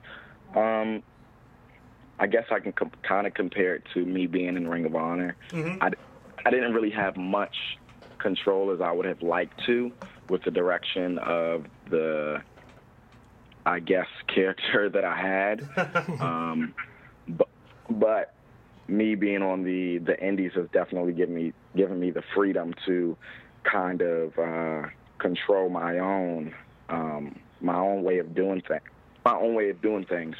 And it's not like if I was on Ring of Honor and I didn't like what I was doing, I can switch it up because we're on TV. So I kind of have to stick with whatever I'm doing and kind of slowly transition my way out of it. Right. Whereas if I'm on the indies, if I don't like something or I'm not getting the reaction that I would like to, I can just go to the next show and try something completely new or completely different. So I think me being on the indies is definitely helping me a lot because it's giving me different crowds to work in front of. It's giving me different promotions and just different people to do different things and see what works and what doesn't. So I definitely think at this age and my level of experience that this is what's best for me at the moment. How do you feel about the term sports entertainment? A lot of people don't like it, but I am glad that that's what it's called because that's what it is. At the end of the day, it's all a show, man. It's all about entertaining the people in the audience. And if you can't get them behind you or get them engaged in what you're doing or to get them to interact in whatever you're doing, it doesn't matter. So I definitely think the term sports entertainment is the right term for what we do. Do you think this could be kind of like a generational thing? Like if you listen to Stone Cold, he hates the word sports entertainment, or some guys like that. And I actually have written down here in my notes for something I wanted to say to you. A lot of people do look at the term sports entertainment as like a bad word, but you actually embody all of the things that make up sports entertainment. Like I mentioned, all those little details that I picked out in your entrance, a lot of the things you do in the ring. Like you are a sports entertainer. And that, to me, is more important than just the wrestling. You are a great wrestler in the ring, but you're offering people a reason to care about what you're doing in the ring. Yeah, because I remember at House of Hardcore in Philly, I was sitting second row when you fought Tony Nese and gave everybody the death stare. And I actually bought it. I was like, wow, this guy's awesome. I don't get why people don't like the term because, if people get offended that people are calling it sports entertainment, I'm not really understanding why, because the word sport is in it. And I do believe that this is truly is a sport because if you're not an athlete or you're not, athletic at all, I don't believe that you will be able to do this. Professional wrestling is pretty damn hard. But, the entertainment factor is definitely very important. And I could be biased because acting is something that I want to pursue too. So I kind of focus in both areas. But I definitely think that sports entertainment is the right term for what we do. Leo, you mentioned a little while back about if something didn't work, you would change your character, change it around if it doesn't work. Where did the idea for the Blackheart version of Leo Rush come from? Like I said, it's kind of something that just came naturally. I was going through some rough things in my personal life, and it was all a combination of built up emotion, anger, frustration, depression, and it all just formed into that character. It wasn't really something that I had to sit down and think out. It's very it's very confusing to explain how it all came up, and I always try to find the best way to explain it to whoever asked me where did this come from. But I always say that, you know, it wasn't something that I had to think out. It all just came naturally from personal life experiences and what I was going through at that time.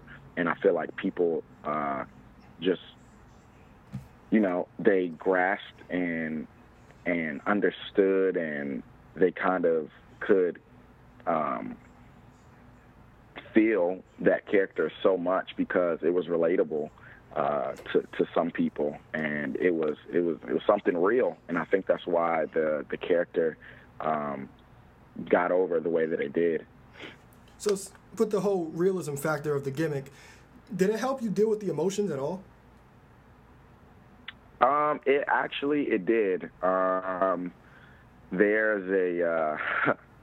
It did help me deal with a lot of things because, like I said, the emotion from the personal life situations was kind of flowing through, you know, that character. So it was kind of almost a release for me because I could just display that emotion through that person and not the person that I was, you know, outside of the ring. I didn't have to deal with it outside of the ring because I already dealt with it inside of the ring, if that makes sense. So it definitely helped me out a lot. That makes perfect sense. And actually, you mentioned a moment ago that acting is something you want to pursue, and that's something that goes into acting, is being able to use real life emotions to help convey a performance of a fictional character. Have you done any acting outside of the wrestling business? I have not. I remember when I was about maybe 11 or 12 years old, I was in a short film that my family had produced. Mm-hmm. But other than that, I have absolutely no acting experience. But again, I've always been a person that's been like self-taught. So like my family is really huge in the music industry and the entertainment business. So I taught myself how to, you know, I would teach myself how to play a certain instrument, or I would teach myself how to use a camera so I can create my own, you know, visuals, or I was in high school, and I would make my own like short films or my own mini documentaries, and I taught myself how to use editing software that that college kids would use. So I've always been a self-taught person. So it's very easy for me to learn something new. It's like I can just look at it and, you know, catch on so quickly. So I think that's the case with wrestling, and I can just watch a movie and see certain people's mannerisms, or the way that they move, or how they act, or, you know, certain eye motions to make people feel a certain way. And I just pick up all of those little things and just apply it to what I do in the ring and outside of the ring with my entrances and stuff like that. So, yeah, I've always been like a self-taught person, but definitely taking acting classes is something that I would like to do in the future. Now, not to be too much of a psychologist here, but a lot of what you said, do you think empathy is something that I think a lot of people are not blessed with? It sounds like you're able to see how someone feels and kind of apply it to yourself. Yes, I think that is very big. I think that's the most important part of the psychology aspect of professional wrestling, and a lot of people don't have that, and I don't know. It's very weird to me how some people don't. But I don't know. I've always been like just a weird ass person, like growing up. So me catching on to stuff like that and realizing that other people don't has always been like weird to me. But it's almost like a superpower. I think that's very important. Yeah, exactly. Now, another thing I want to mention about CZW, I saw a tweet that they tweeted a couple days ago that says, "The world has been sleeping on CZW. Our turn to rise. It's time to wake up." Then I saw a promo that you did for the next event, which, is it called Evolution or Evolution? Evolution. Okay, Evolution. I thought that promo was incredible. Are they maybe kind of trying to build this next generation of CZW around you, or are you just kind of part of whatever it is they're building towards? I think I'm just a part. I'm just a little piece of a part of a much bigger picture. It just so happens to be right place, right time for me. Mm-hmm. I am fortunate enough to be the guy in CZW right now, where they are starting to transition into something a lot bigger. So I wouldn't say that nothing is getting built around me, but I would say that I feel like a lot of what I've done in CZW has definitely been a huge influence on the direction that CZW is going towards. I'm a product of the CZW Dojo Wars, and for me to go to Dojo Wars to being the CZW, world champion mm-hmm. in less than 2 years is incredible. So I think that I'm starting to, and that's another reason why I wanted to start doing these podcasts, because I feel like at first when I first started training, and a lot of people would see me on shows, and they would always ask me questions or tell me, how can I do this or how can I do that? I always just said that, I don't feel like it's my time. It's not my time to teach anybody. I don't want to. Who am I to give anybody advice? Mm-hmm. I'm less than 2 years in the business. When I get to 10 or 20 years, I think that's when I'll start doing like seminars and stuff like that. Yeah. But I've realized that my actions and the things that I've done in the wrestling business have kind of influenced this younger generation of wrestlers to kind of go in the same direction that I've gone. So I think that CZW going in this new direction of starting to focus on the younger guys and the guys that are more, kind of into that, not showcase style, but just the more hybrid wrestlers and not so much, deathmatch style being the focus. I definitely think the path that I've taken has influenced the direction of where CZW is going now, and I think that's why I'm in the position that I'm in now in CZW. Well, it's definitely deserved. And another specific thing I want to get into from the last match with Gacy, there were a lot of weapons that were pulled out from under the ring, thrown into the ring, strewn all around the outside of the ring and in the ring by the end of the match.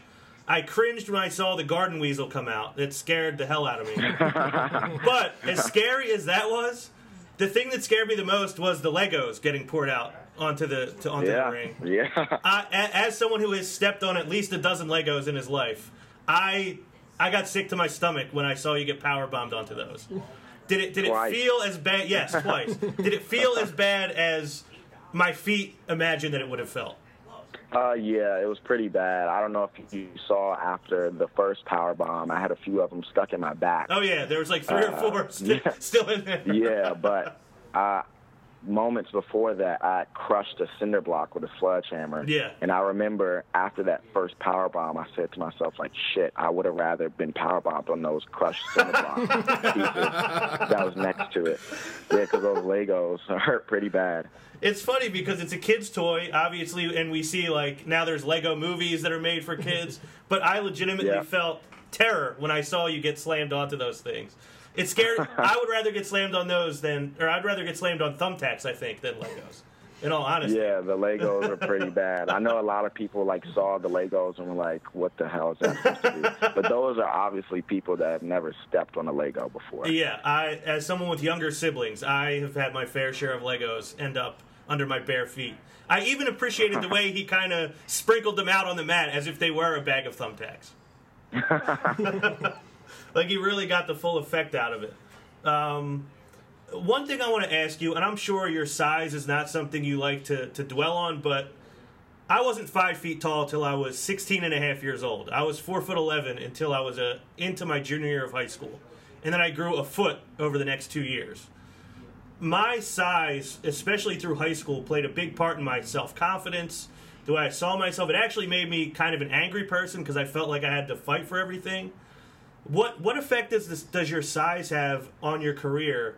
And a follow-up to that would be, would you have any interest in being involved in another Cruiserweight Classic or the Cruiserweight division? Okay, well, the first question about the height, I've had to deal with that my entire life.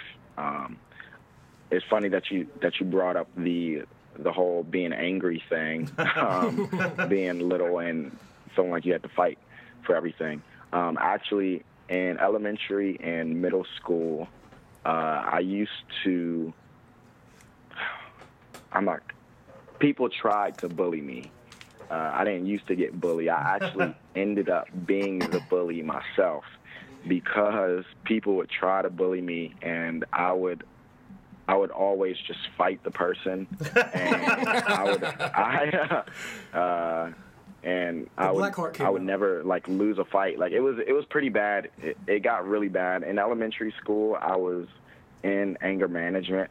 I was the only person in anger management in the entire school, and middle school is when it was really bad. I started getting suspended.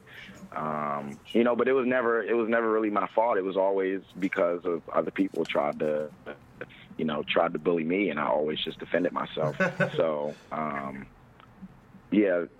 height hasn't really affected me at all, and I feel like because of that, and because of me having to fight all the time when I was younger, and no matter how big the person was when I was younger, I would always come out on top. So I kind of feel like that has affected my mindset now, with me being a lot older.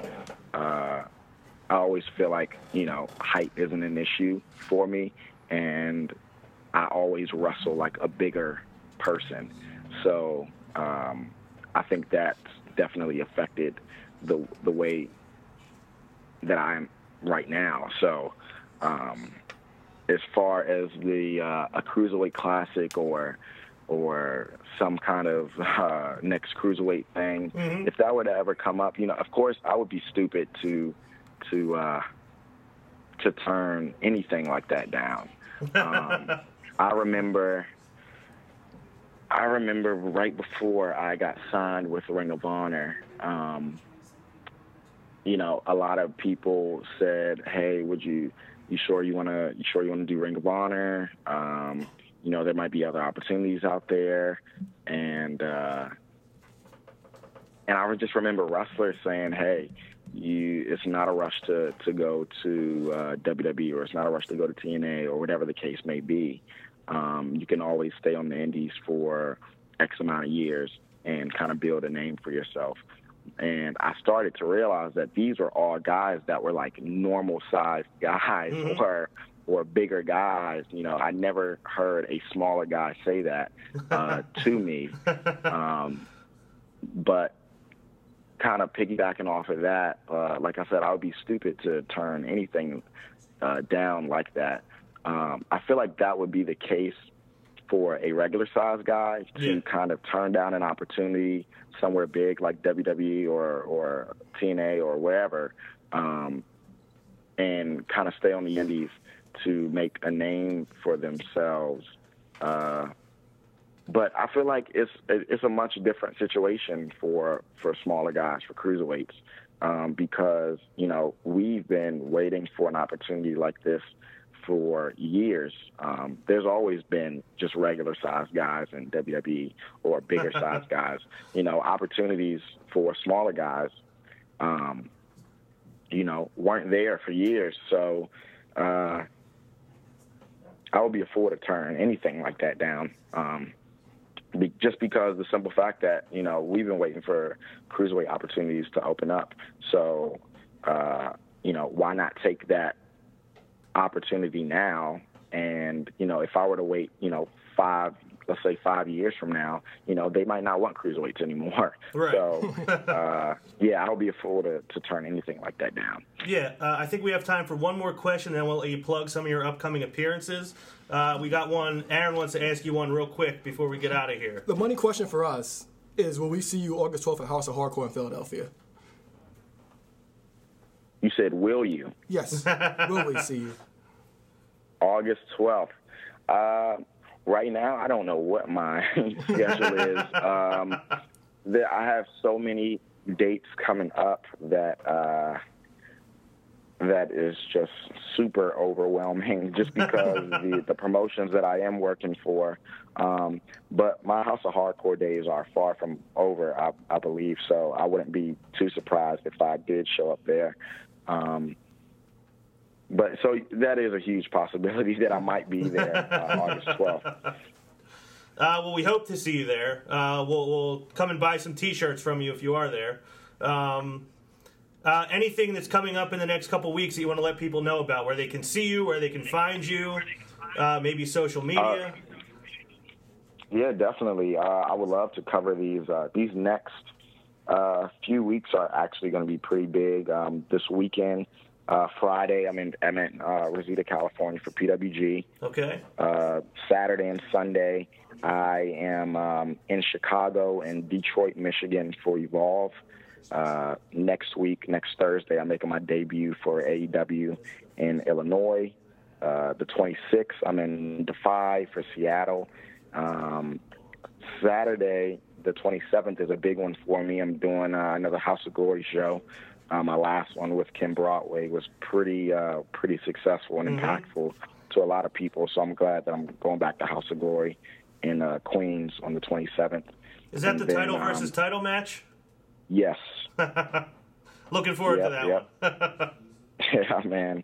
And then after that, I'm in California for an entire weekend for PCW, FCW, and then Brave, all debuts. And then the 9th, I'm back in my home promotion of MCW for Jimmy's Famous Seafood sponsored show. And then after that, I head to the UK for about 3 weeks for another UK tour that I'm pretty excited for. So that's all what I have coming up that's pretty recent. So it sounds like you're the hardest working man in professional wrestling right now. Yeah, I'm trying. I'd be overwhelmed with that schedule too.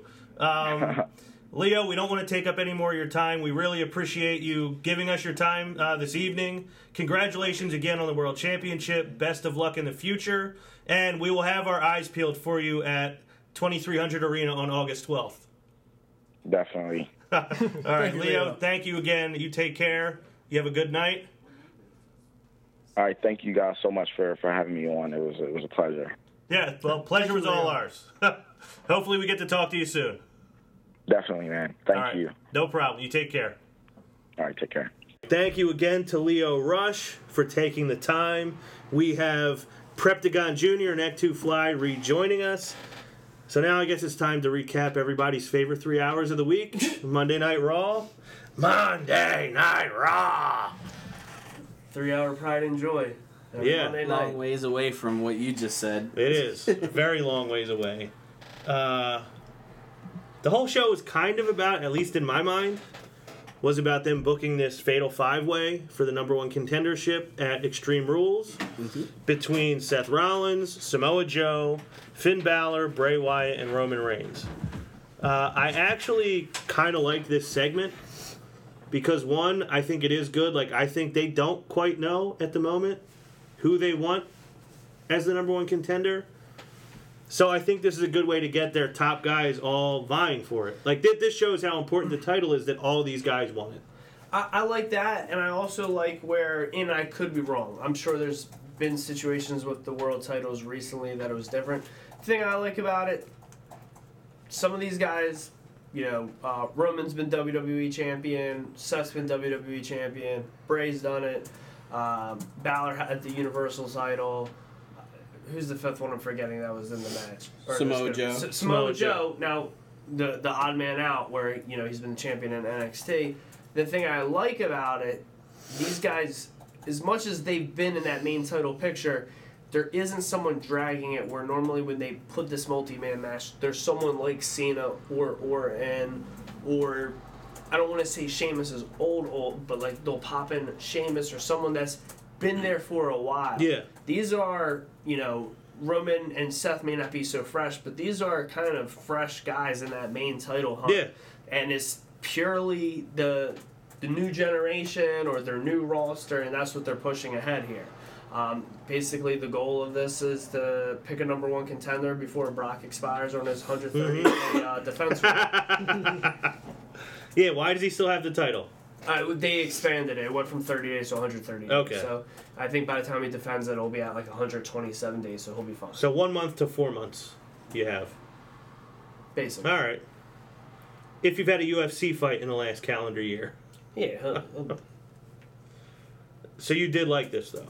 It had its positives and its cons. My worry is because obviously the direction was they're saying in the dirt sheets that Strowman was going to be the one to face Brock next. The thing I'm worried about is obviously Bray and Balor have a storyline. Joe and Rollins has a storyline.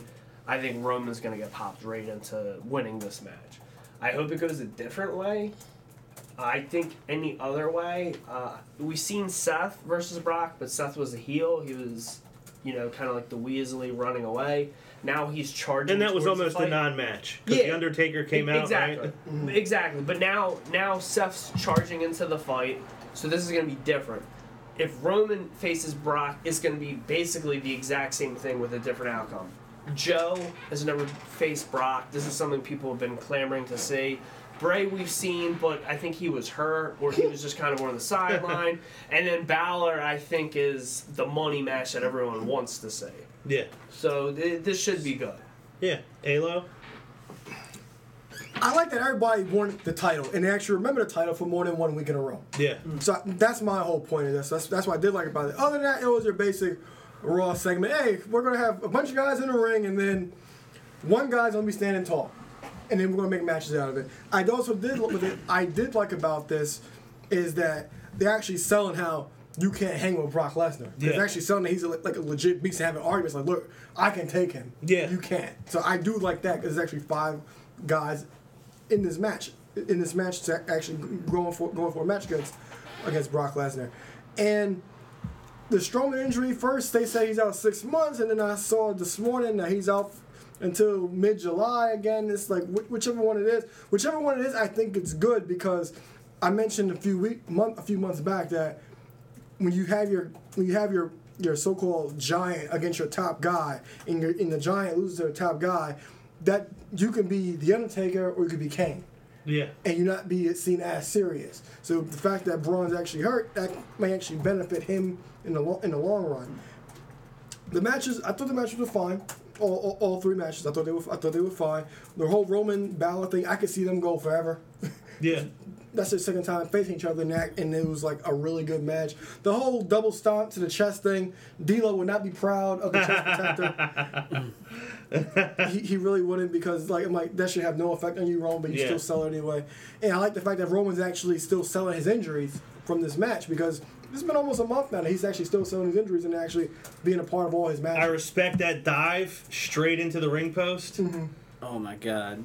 The only thing worse than that was Ember Moon getting thrown directly into the barricade. From the ring, Yeah. under the ropes, under the barricade.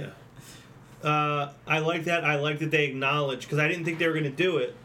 When Roman called out Finn for, I don't think you can hang with the Beast. He was like, you know, Roman. It was running through my head the dialogue for him to say. I'm like, this is what he should say, but he's not gonna. And then he was like, my first day here. Yeah. I beat you. I beat you. Was that before or after SummerSlam? Before SummerSlam. Okay, before SummerSlam. Yeah, I like that they at least acknowledged that. We got Bray and Seth for the first time. They remembered that, but they can't remember to defend the title. Yeah. WWE, I love it. What did you guys think of these two matches? I thought the Roman and Finn match was great. Matches, Yeah. Wait, what goes under the radar? What they in that first segment, they're showing the pictures of will it be this guy? Will it be this guy? My heart dropped when I saw a picture of Samoa Joe and Brock in the same thing. Yeah, I can't wait. The crowd popped for that the most. Yeah, I'm dying I can't for that wait too. till that match happens. I honestly, that would, for me personally, that would be the best scenario is Samoa Joe wins this thing and unseats Brock Lesnar. Phew. And then because I've been saying this for a month. He is like the most believable monster on that show, even with Braun Strowman. You buy Samoa Joe as an absolute monster. His promos are unbelievable. The way he delivers his sentences is incredible. He's an imposing figure physically. He's great in the ring. I think if you have him beat Brock Lesnar, that just solidifies him as like, this is your monster now. I would agree, love to see 100%. that. And that would be so smart. Who wouldn't buy into it? And this is coming from someone who did not care about Samoa Joe at all before probably his Finn Balor feud in NXT. And this is not me disliking him. I didn't know anything about him. I didn't watch TNA. He was a guy that I saw and like legitimately like just purely like judgmental, not knowing anything. I'm like, oh, he's just kind of like a chunky Samoan guy. And his name is Samoa Joe. That's whatever. Generic. Yeah, like I thought literally nothing of him. Then I start watching him in NXT, and when he turned, especially when he turned heel, I was like, oh my! It was like a revelation. Like, oh my god, Yeah. this guy is incredible. I should have been watching him 10 years ago. Like that's how I felt. I didn't know what he was doing in Ring of Honor. I didn't know how well respected he was as like an actual in-ring worker. So then I was like, wow, like I really misjudged this guy. Like I was way off. And now it's like, yeah, he is. I mean, which one of his matches with Balor can you not watch back and just be in awe? I mean, those were awesome. Yeah, he's great. And I would love to The see him. Takeover Dallas one, Yeah, it was great. he should have won that match. Yeah, When he says he merely, like Finn, they show him in the back and he's like, I didn't win, I just merely survived. yeah. Like, and that's, I mean, if we want to fast forward, I do think Finn wins the match and he goes on to face. So just to point out how everyone popped the most for that, I mean, when you go through the sequence, I don't think no one's getting excited for Brock versus Bray. I don't really think the match even happened. Nobody's going to care if it does. Roman and Rollins, we've already seen with Brock. I do, again, I think it'll be good to see Rollins as a face against Brock. Now, the roles are reversed. Balor, he's not extremely young, but I think we could see this match a year from now, and it would still be something great. Joe, I think this is the perfect time to put If him in. Brock's still here a year from now, because his contract's up for WrestleMania. Yeah, I Now, mean, it was same thing, whether it be at Mania. now, what I want to see is, since they've made such a big fuss about how these guys can handle Brock, I want to see Seth and Finn in a triple threat with Brock, because that actually makes things interesting. Because Brock has to take on both these smaller guys, and he still doesn't have to be pinned. I still think I just want to see that guy get pinned at this point. I think a lot of people, I think anyone that's negative towards him, and I'm probably the most pro person here still for him.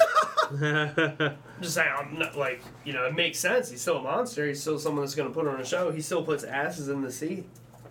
Yeah, who do you think wins this, Ek?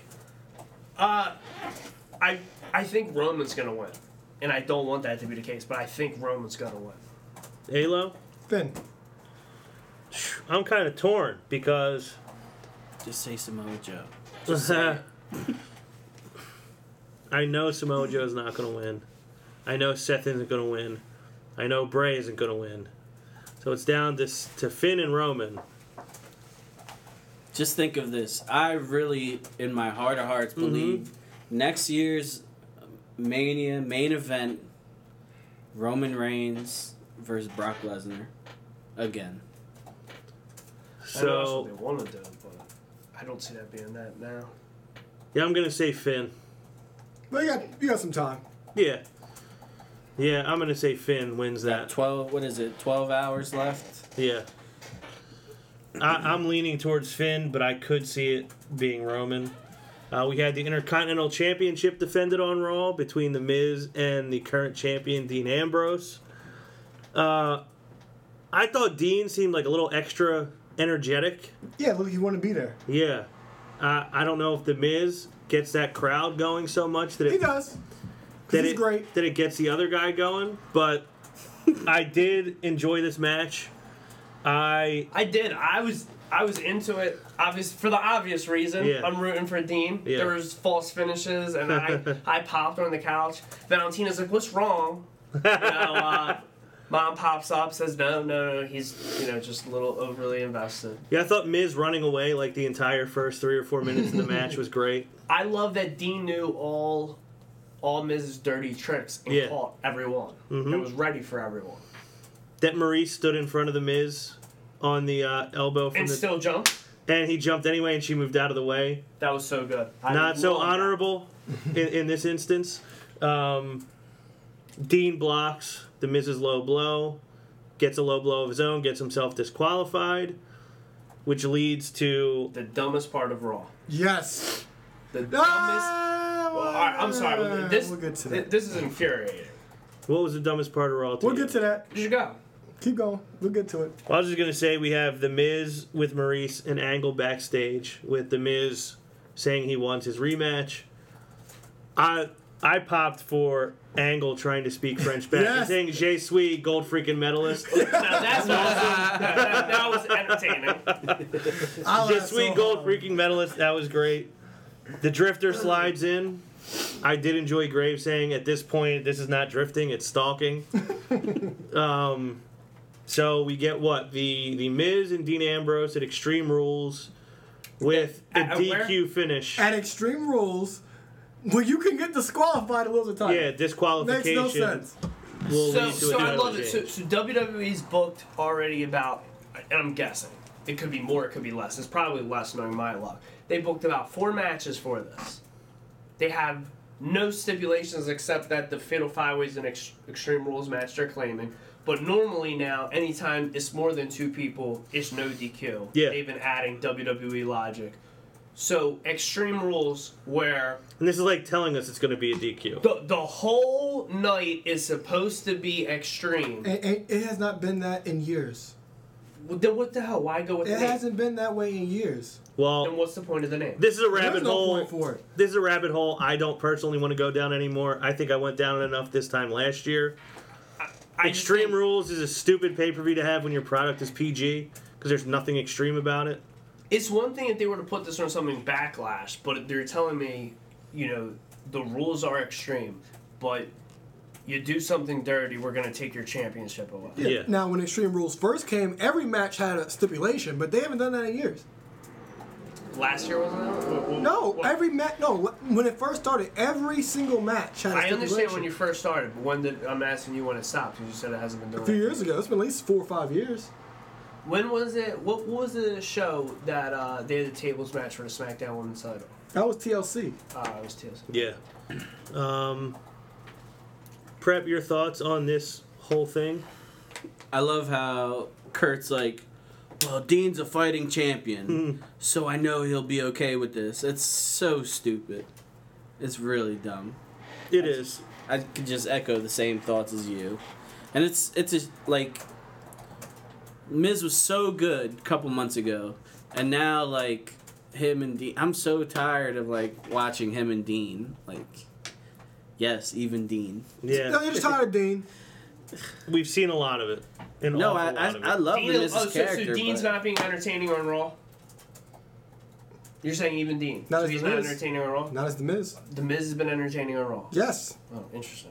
This is always entertaining. Oh my gosh, you're just on his cock. He's not that entertaining. I think he's that entertaining. You guys overhype him way too much. I don't think we do. Oh, certainly. do. How do you overhype somebody that's the best part of every show on a weekly basis? That's a bold statement for Raw.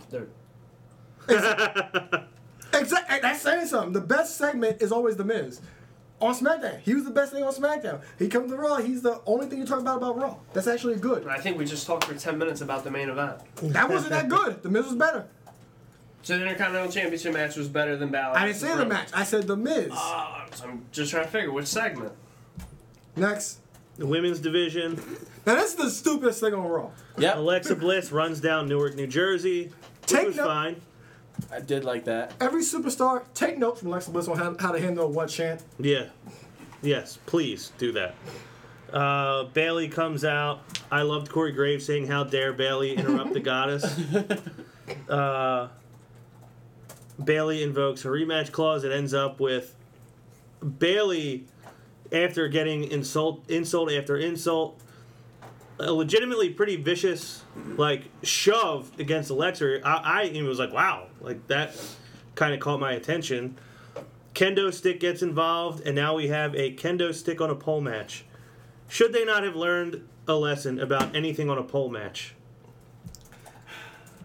If you guys didn't pop and think of me when y'all heard this and thought I was going to yell, I did. Okay, thank you. Because I'm like, we clearly know what Kurt Angle was during the UK tour. He was out hanging with Vince Russo. And Vince Russo, come in, please. Bro, you throw the freaking stick on the freaking pole, bro. That's what you gotta freaking do, bro. The Attitude Era. The Attitude Era, bro. And then I'm like, what's so hard about this being a Singapore cane match? They're not that different. It's not. What's so hard about that? You're gonna go back and do this whole pole crap like that actually works.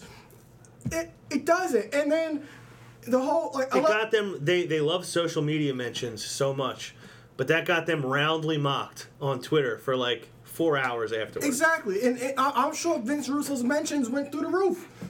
And at the same time, Alexa Bliss just murdering Bailey is the saddest thing in the world. And then Bailey's talking about, I can get extreme. And when I just think about that, you see Harold and Kumar when they had the fake neighbors who kept talking about, that's extreme. That's what Bailey was. Dude, that was so not extreme. Exactly. That was how I saw Bailey at this point. It's like, yeah. Kurt, I want to get extreme. What is this? Yeah. Not a fan. Eck, a fan? I didn't like the way that it played out at the end of the segment. That kendo stick shot was vicious. It was. Yeah, and she sold the hell out of it. Yes, she did. Yes. You would have thought that she got just hit. as good as Tommy Dreamer sold it when she hit him with it. Yeah, you would have thought that she got hit in the back with the what was it called? The garden weasel that Joe Gacy brought out during his match with Leo Rush over the weekend. I thought she was pulling out sludgy. I almost popped. I was like, here we go. Yeah, she really sold it. That aspect of it was good. But I'm just like, come on, did you really have to make it on a pole match? Yeah, that was dumb. Oh, yeah, Why can't it just be an Extreme Rules or a match? Singapore cane match or a street fight? It's simple. Don't go back to that. Maybe if they touch the Singapore before they get it off the pole, they'll get disqualified and the match won't end. Yeah, it's true. We had Sasha Banks losing to Alicia Fox with Noam Dar in her corner.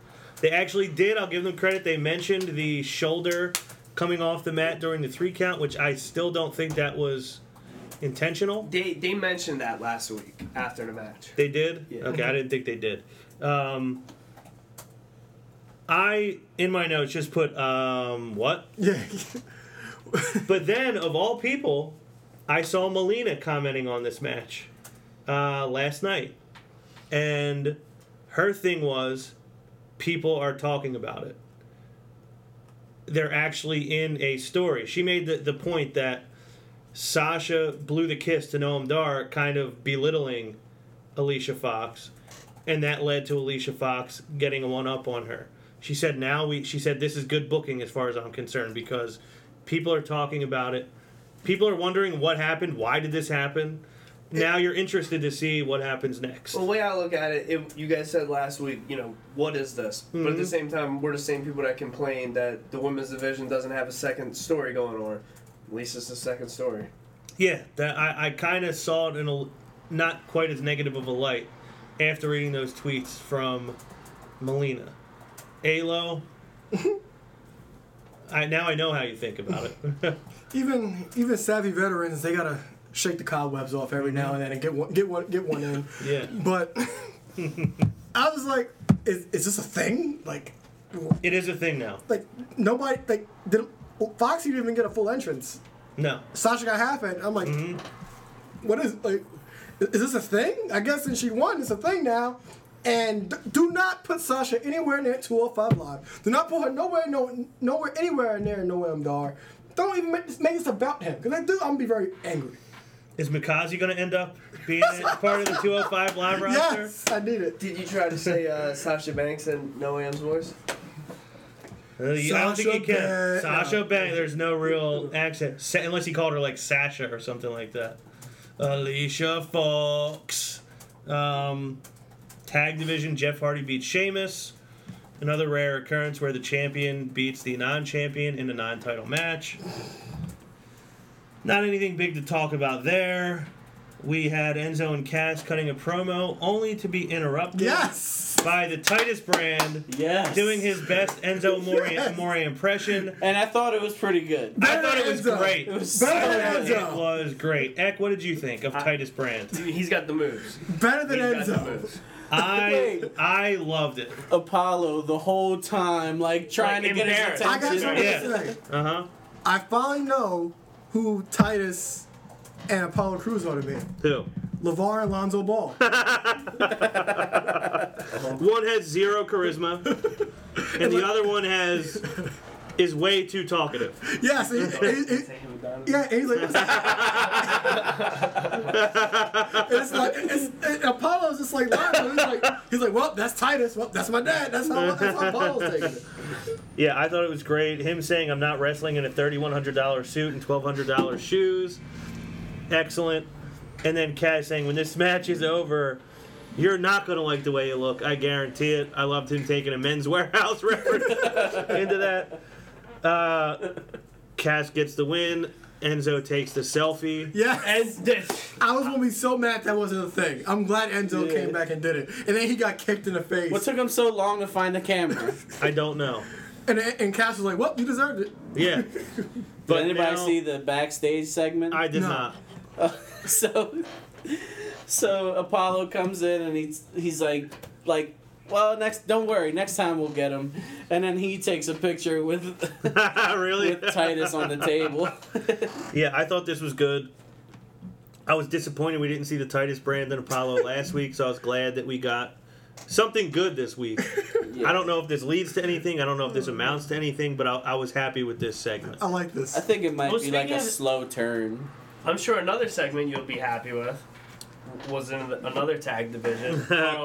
Carl Anderson and Luke Gallows versus the Golden Truth. Uh-huh. And you think I'm going to be happy about this? I thought you enjoyed it. Not going to lie, I was a little sad. Seeing Goldie turn on my boy R-Truth. Look, man, at least you met him while they were tag team. That is true. I met them before everything went awry. Yeah, I got to mark out for them a little bit. And honestly, I don't really know what this leads to.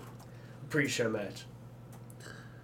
Yeah, but there's like nothing to take this to. I mean, does Goldust get like another like mid-card title shot? Like, I don't know what this really leads to. Yeah, it's a story, but like, where you go from here? Because I mentioned that last week. Like, they made this a thing a couple weeks ago because Tag Team Turmoil was created for them. But like, where you go from here now? And to anyone who was in that crowd in Newark, New Jersey, if you were chanting, "Thank you, Goldust," come see me. Because you're going to get this work. Oh my god.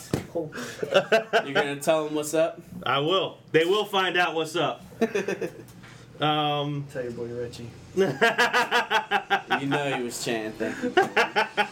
Cruiserweights, we had a tag match that was a good match, but the two guys in the match really didn't play into the finish, which I thought was weird. Led to another good backstage segment with Perkins and Neville. Prep is the only one who's probably faithfully watching 205 Live. How are they handling this? Because I don't know that we could even really properly comment on it. Listen, I've said it before and I'm gonna say it again because they had the same exact match this week. Mm-hmm. Austin Aries and TJP are having the best wrestling matches on WWE television right now. So worth checking out for that alone. If you haven't watched 205 Live since like the first couple weeks, this is a good week to jump back into it because it was one of the best episodes in a while. 2 shows, nice, clear, and concise. 2 good matches. Nothing to fight with. So people who are watching 205 Live should be pretty excited for this cruiserweight match. Yeah, always. Anytime Austin Aries is in the ring, he's entertaining as hell. And then TJP's pretty good, so. He is. He's another guy that I sort of downplayed because he was a TNA guy. And I'm like, yo, this dude's great. Yeah, and I love, like, how now, like, dabbing is always a heel thing. But, like, It died a year ago. but now it's so much better when he, like, dabs to the Oh, crowd yeah. because he's not a face anymore. Right. So. It's perfect. Yeah. Alo, you're going to say something? Yeah, Cruiserweight division's been booked very well. Probably the best booked thing on WWE because this whole thing with Neville and TJP, they're actually doing well because TJP's actually doing everything that Neville's asking him to do. He's actually succeeding. He hasn't took any losses. He's actually doing everything. And then on Raw, he did the same. After the match, Neville talked about his match with Aries on 205 Live. He said, "We got to take him out. We got to take him out, and then you get your shot." So they've actually booked this part. Did Aries win that match? TJP win that match. Yep. Aries. Aries won. Did Neville do anything? And it was a great finish. No Neville. Okay, so I'm sure like it's official. The Cruiserweight rematch is official, right? For Extreme Rules. For Extreme Rules. I really think TJP needs to get in this match somehow, somewhat, because that'll actually kind of like finish that story because like it's been really kind of interesting. Yeah, I don't think he will, but I guess there is a little time for it to still happen. That's it for Raw. Anything anybody else wants to add? I can't imagine there's much. No. We have one listener question this week, I believe. Yes, from the godfather of the podcast, Joe Lafferty. What are your thoughts on Randy Orton's Twitter fight? I saw the tweet before Orton replied and found the original very funny. While you know that I always mark out for a good move, I do believe that the indie guys get very repetitive. Too many DDTs, super kicks, and dives. It truly makes the moves less special. It's a different style, and I enjoy it sometimes. In fact, I love AJ, Seth, Owens, Balor, and Zayn to name a few. I believe the guys should work together to eliminate some of the repetition, though. No one used the DDT when Jake was around. It was special. Does anybody mind if I take this first, or do you have something you wanted to say? Dive in. Pun intended or not? 100%. I have a couple things to say about this. First of all, Randy Orton, you should be ashamed of yourself for going after guys who are making a fraction of what you're making, doing something that they love to do, who are fighting every day to make it to where you are. Not everybody has a daddy who can get them right in on the top floor. I think his whole argument was his bank account. Yeah, it is. I don't know that you'd be where you were if your last name wasn't Orton. I'm pretty sure you wouldn't be there. But you are because of your family lineage. These guys are going out there, and here's the thing. I get the idea of the matches being repetitive or these guys are overusing certain moves. But here's the thing. If we're talking about the indies, you're not seeing these guys on the same TV show every week doing this. You're seeing these guys in a different city in front of a live crowd who's going to react to these things. So yeah, is it repetitive if you're watching it on a show every Monday night, every week? Sure it is. But we saw House of Hardcore live in, April? And we'll see it again. April, yep. We'll see it again in August. That's not going to look repetitive to us when it's been 3 months since we went to a House of Hardcore show. And most people are not barnstorming the United States following these guys from city to city. So, yes, fans are reacting to these things on an individual basis night in and night out. It's not the same crowd every night. So, isn't that probably what they did back in the territory days? When these guys would take a feud on the road, they were having the same match every Make night. it special. Yeah. Yeah, so Randy Orton, shut your mouth. I will give you credit. It was funny that you took the picture with Drew Gulak holding the no-fly zone sign. I'll give you credit. That was funny. But yeah, leave those guys alone. I think you've always been boring. You're even more boring now than you ever were. So that's all I got to say about that. I want to take the reins for the second. Vintage Pash. So, you made a great point even bringing Come up, to the 610, Randy. Pash, you made a great point bringing up House of Hardcore.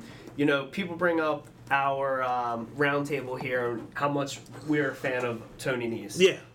You, myself, and the Big Day sat there April last year, Yeah. and we saw Tony Nese for the first time. It was the first time any of us saw him. Love at first sight. He was in a three-way dance, and you know what he did? Besides looking good, having a good entrance, showboating, and having heel tactics, I remember House of Hardcore, they have a small mat, which is about a third the size of the ring, where you can tell that's where a spot's going to happen, because it's concrete everywhere there.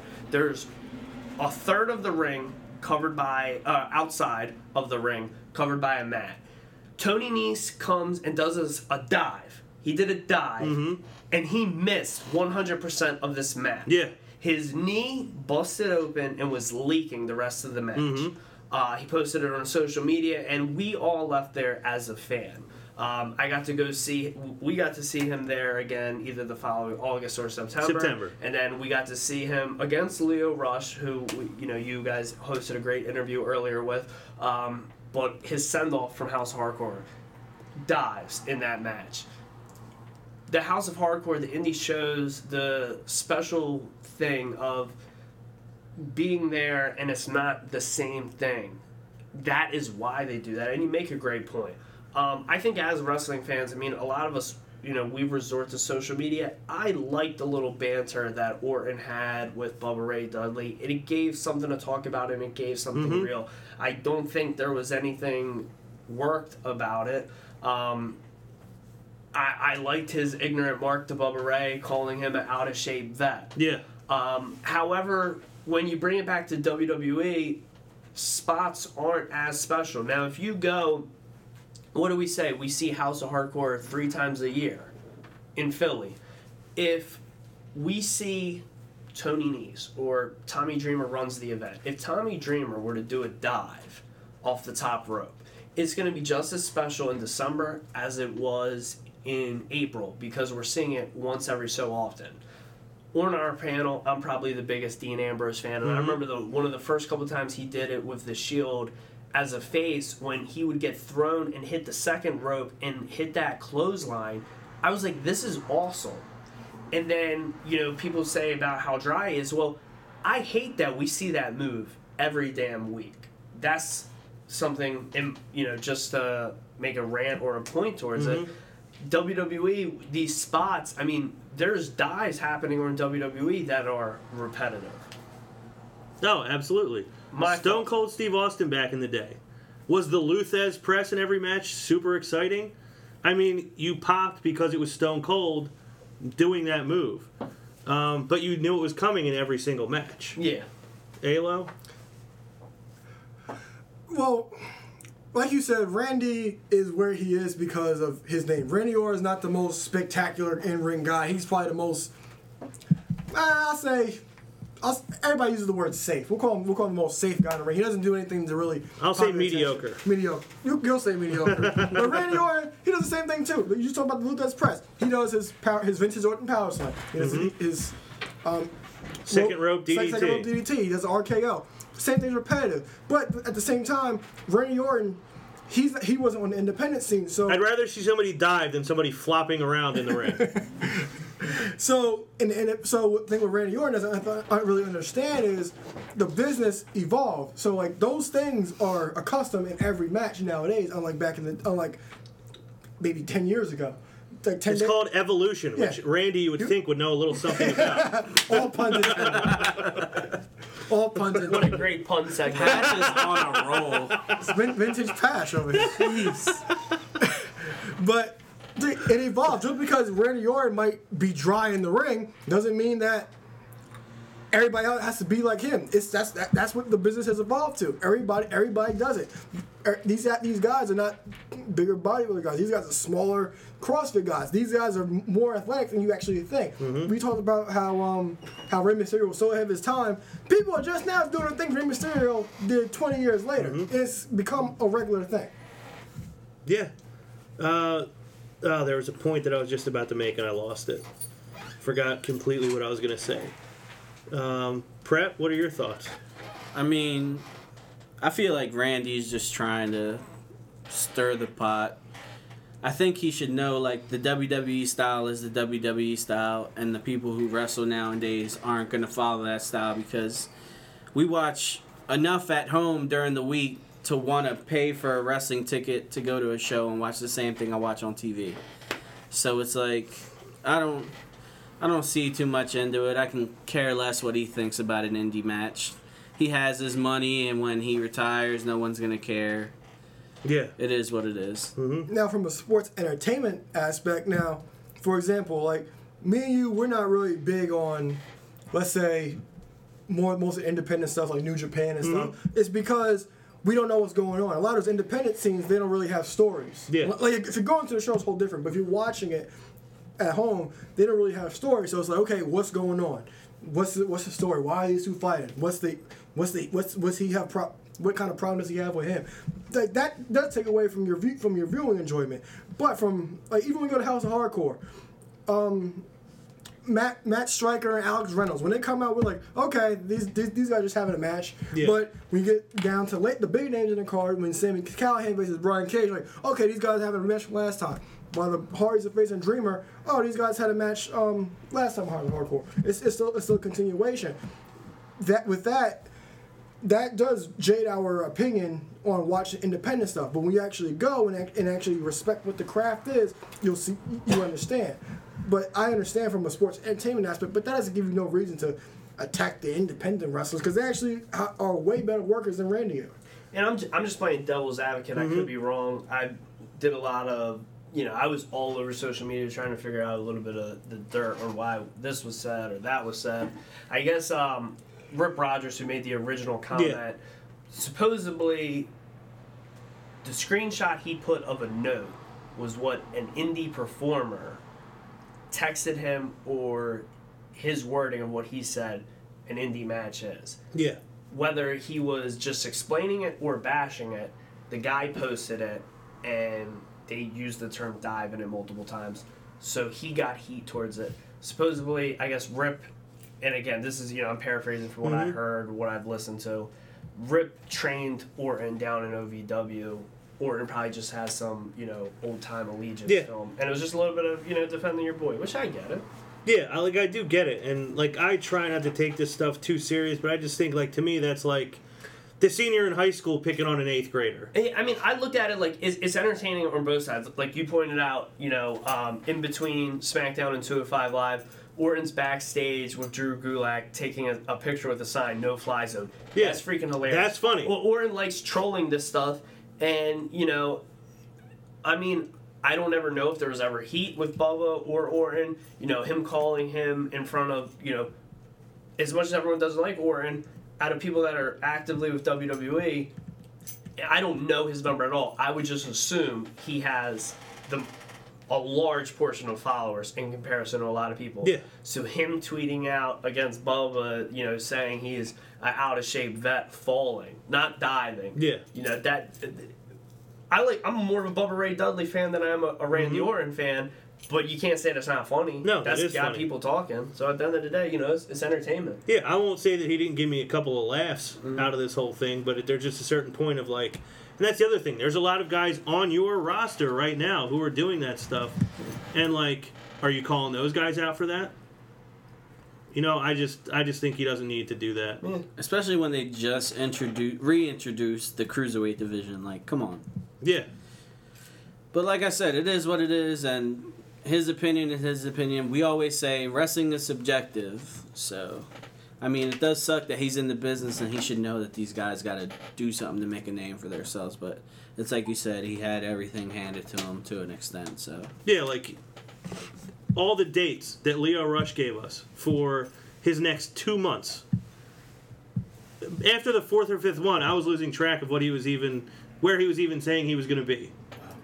Like, that dude is working hard to try to get to the next level. Those guys are all working hard to try to get somewhere they're trying to go. Like, you just got ushered into it, Randy, so let them do what they're doing and keep your mouth shut about it.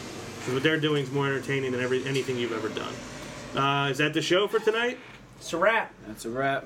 All right, so for Preptagon Jr., Josh Prep Iguina, for Ek2 Fly, Eric Trembicki, for the voice that runs the place, the European champion from Bangor, Maine, until someone from Maine downloads the podcast.